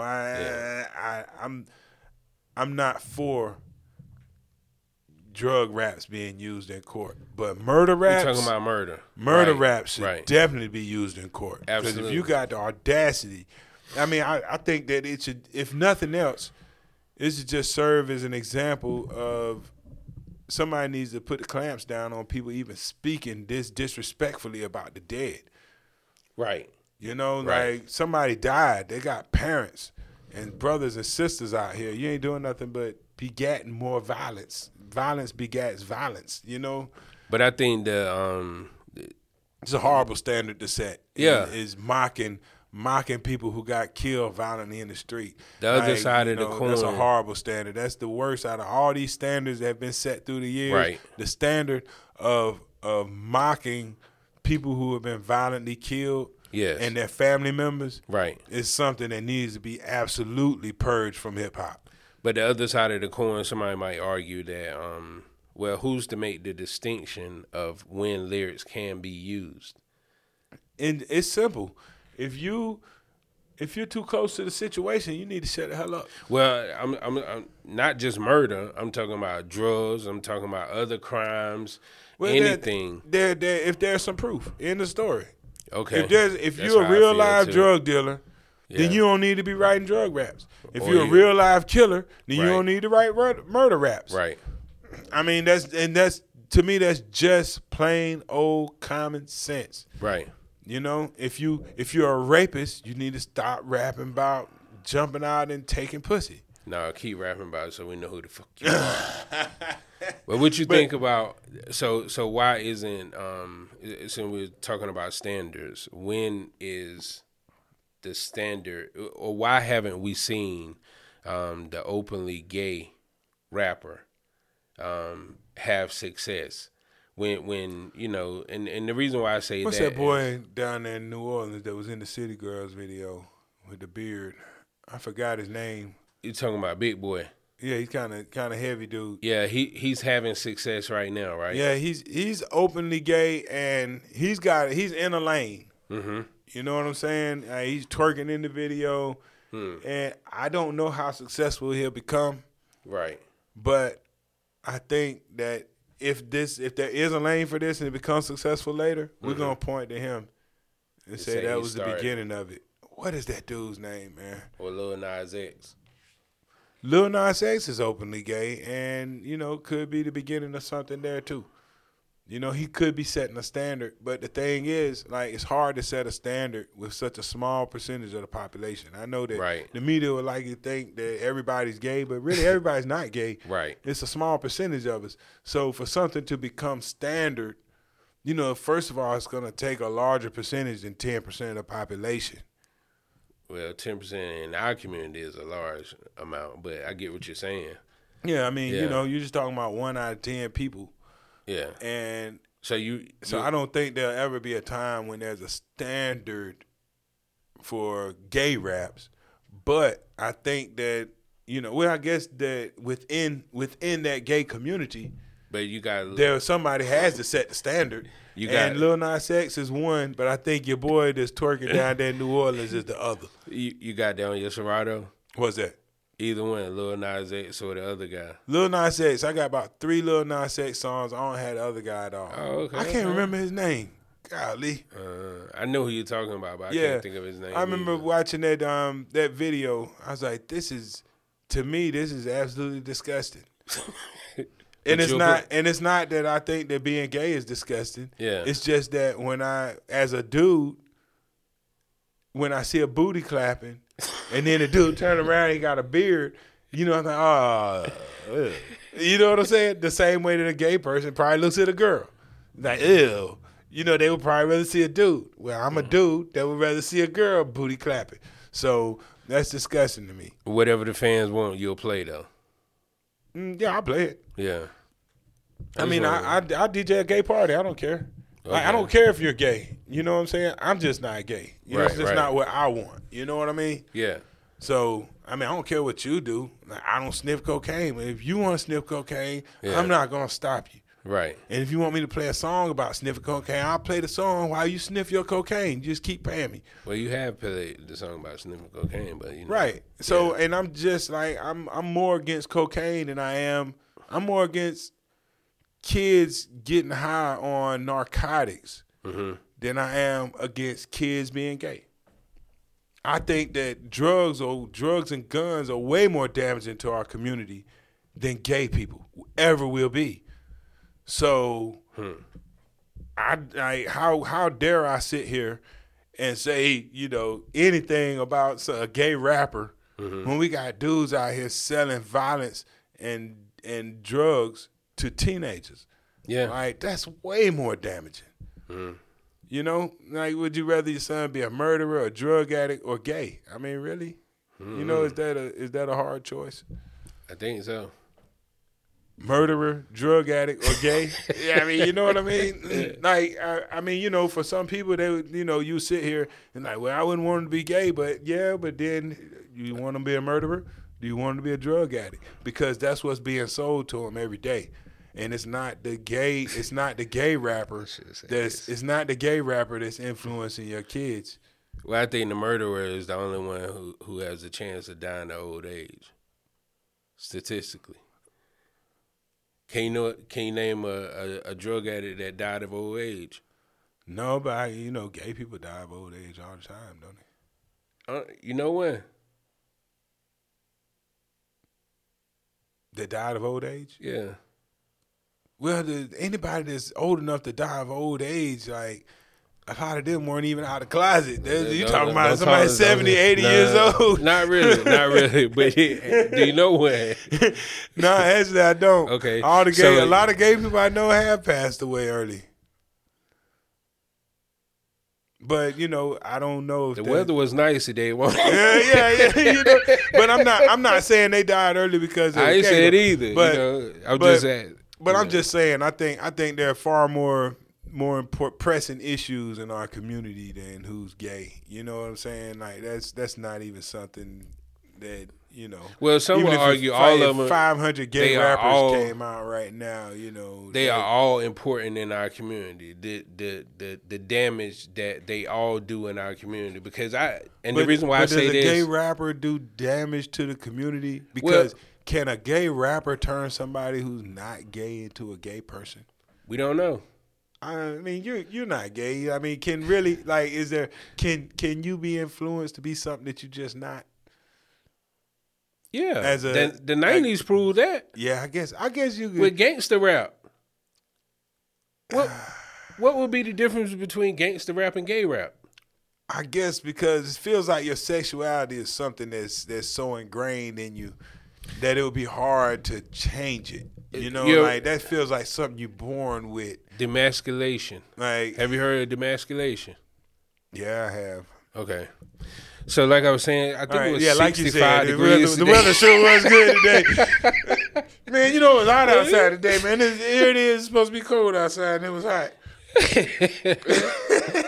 Yeah, it was, you know. So, you know, and I think it's going to be warm for the rest of the week. And that's called a pivot, ladies and gentlemen. All right. But you know, hey, back to the standards. Hey, we went a long way, man. We talked about how the standards have changed. We started in one place, right? And we talked about all this to say, like, coming into this, we're saying we're not trying to say that one pivot, that one change or one standard change is necessarily the death nail and the nail in the coffin for hip hop. It all depends on your perspective. Because like even mumble rap, as much as a hip hop purist can say I hate mumble rap, and for people to set a new standard where you can spit a rhyme mumbling through the whole thing is horrible. Some other people love it, and they've been waiting for the standard to go from articulation to mumble. So they can get in. I'm not saying one thing is good or bad. We're having a discussion right here, but the fact of the matter is standards change over time. Right. And whatever the standard was at one time, you can't depend on it being that forever. And you need to, if you plan on staying involved, you either need to be ready to change or ready to get out when the standard turns to something new that you're not with. Right. Right. You know what I'm saying? But we're going to take all the gay talk out. I don't want them coming for me. For my views. Yeah. But hey, something to think about. It is something to think about. And here we are where we are today. The standard in music today is, I think the production standards are high. Yes. I think lyricism is decent. Yeah, you know what I'm saying? We got decent standards for lyricism. Right. I think the levels of raunchiness, you know, as far as class, the standard for class in hip hop is extremely low. Mm-hmm. You know, there's no class. The standard for enunciation is low. Mm-hmm. Standard for grammar is low. Mm-hmm. The standard for intelligence, like sounding smart. There used to be a time when, you know, as a rapper, you had to sound fairly intelligent. Most rappers sounded like fairly intelligent dudes. When you think about the grand scope of the streets and what rappers are coming from, usually they're the smarter of the dudes standing out there on the corner. The guy that's rapping is usually a little bit, you know, they're usually the smarter guys. Right. But now that's not really the case anymore. The standard for intelligence is really low. Right. The standard for the DJ, I think, has gotten high. Like when you go to the club, DJs, I think their performance for a DJ is pretty good right now. But the standard for the skill level is low just because of the technology. You don't have to have great skill to perform, but the product is the quality of the product is high because of the technology. So like what's gone is a lot of like it's so much easier to match beats. It's easier to go back to back. Like, you know, records don't skip anymore. Right. So, you know, the standard of listening to a DJ, the standard's pretty high. The standard for skill is a lot lower as a result of the technology. You know? That's a good way to put it. You know, you don't have to be great, but you can still put on a great show. Right. But back in the day, you had to be great to put on a great show. Right. So, you know, the standards change, man. And for better or for worse, it is what it is. It was a dope one. Yes, sir. So we're going to leave it at that. I'm Capital J. I was yesterday and I will be tomorrow. And this is DL. He was DL 20 years ago. Yeah. And he'll be DL 40 years from now. Yes, sir. Capital City Podcast. Indeed. And we out the door. Be sure to check us out on wherever you get your podcasts and also on overheretv.com.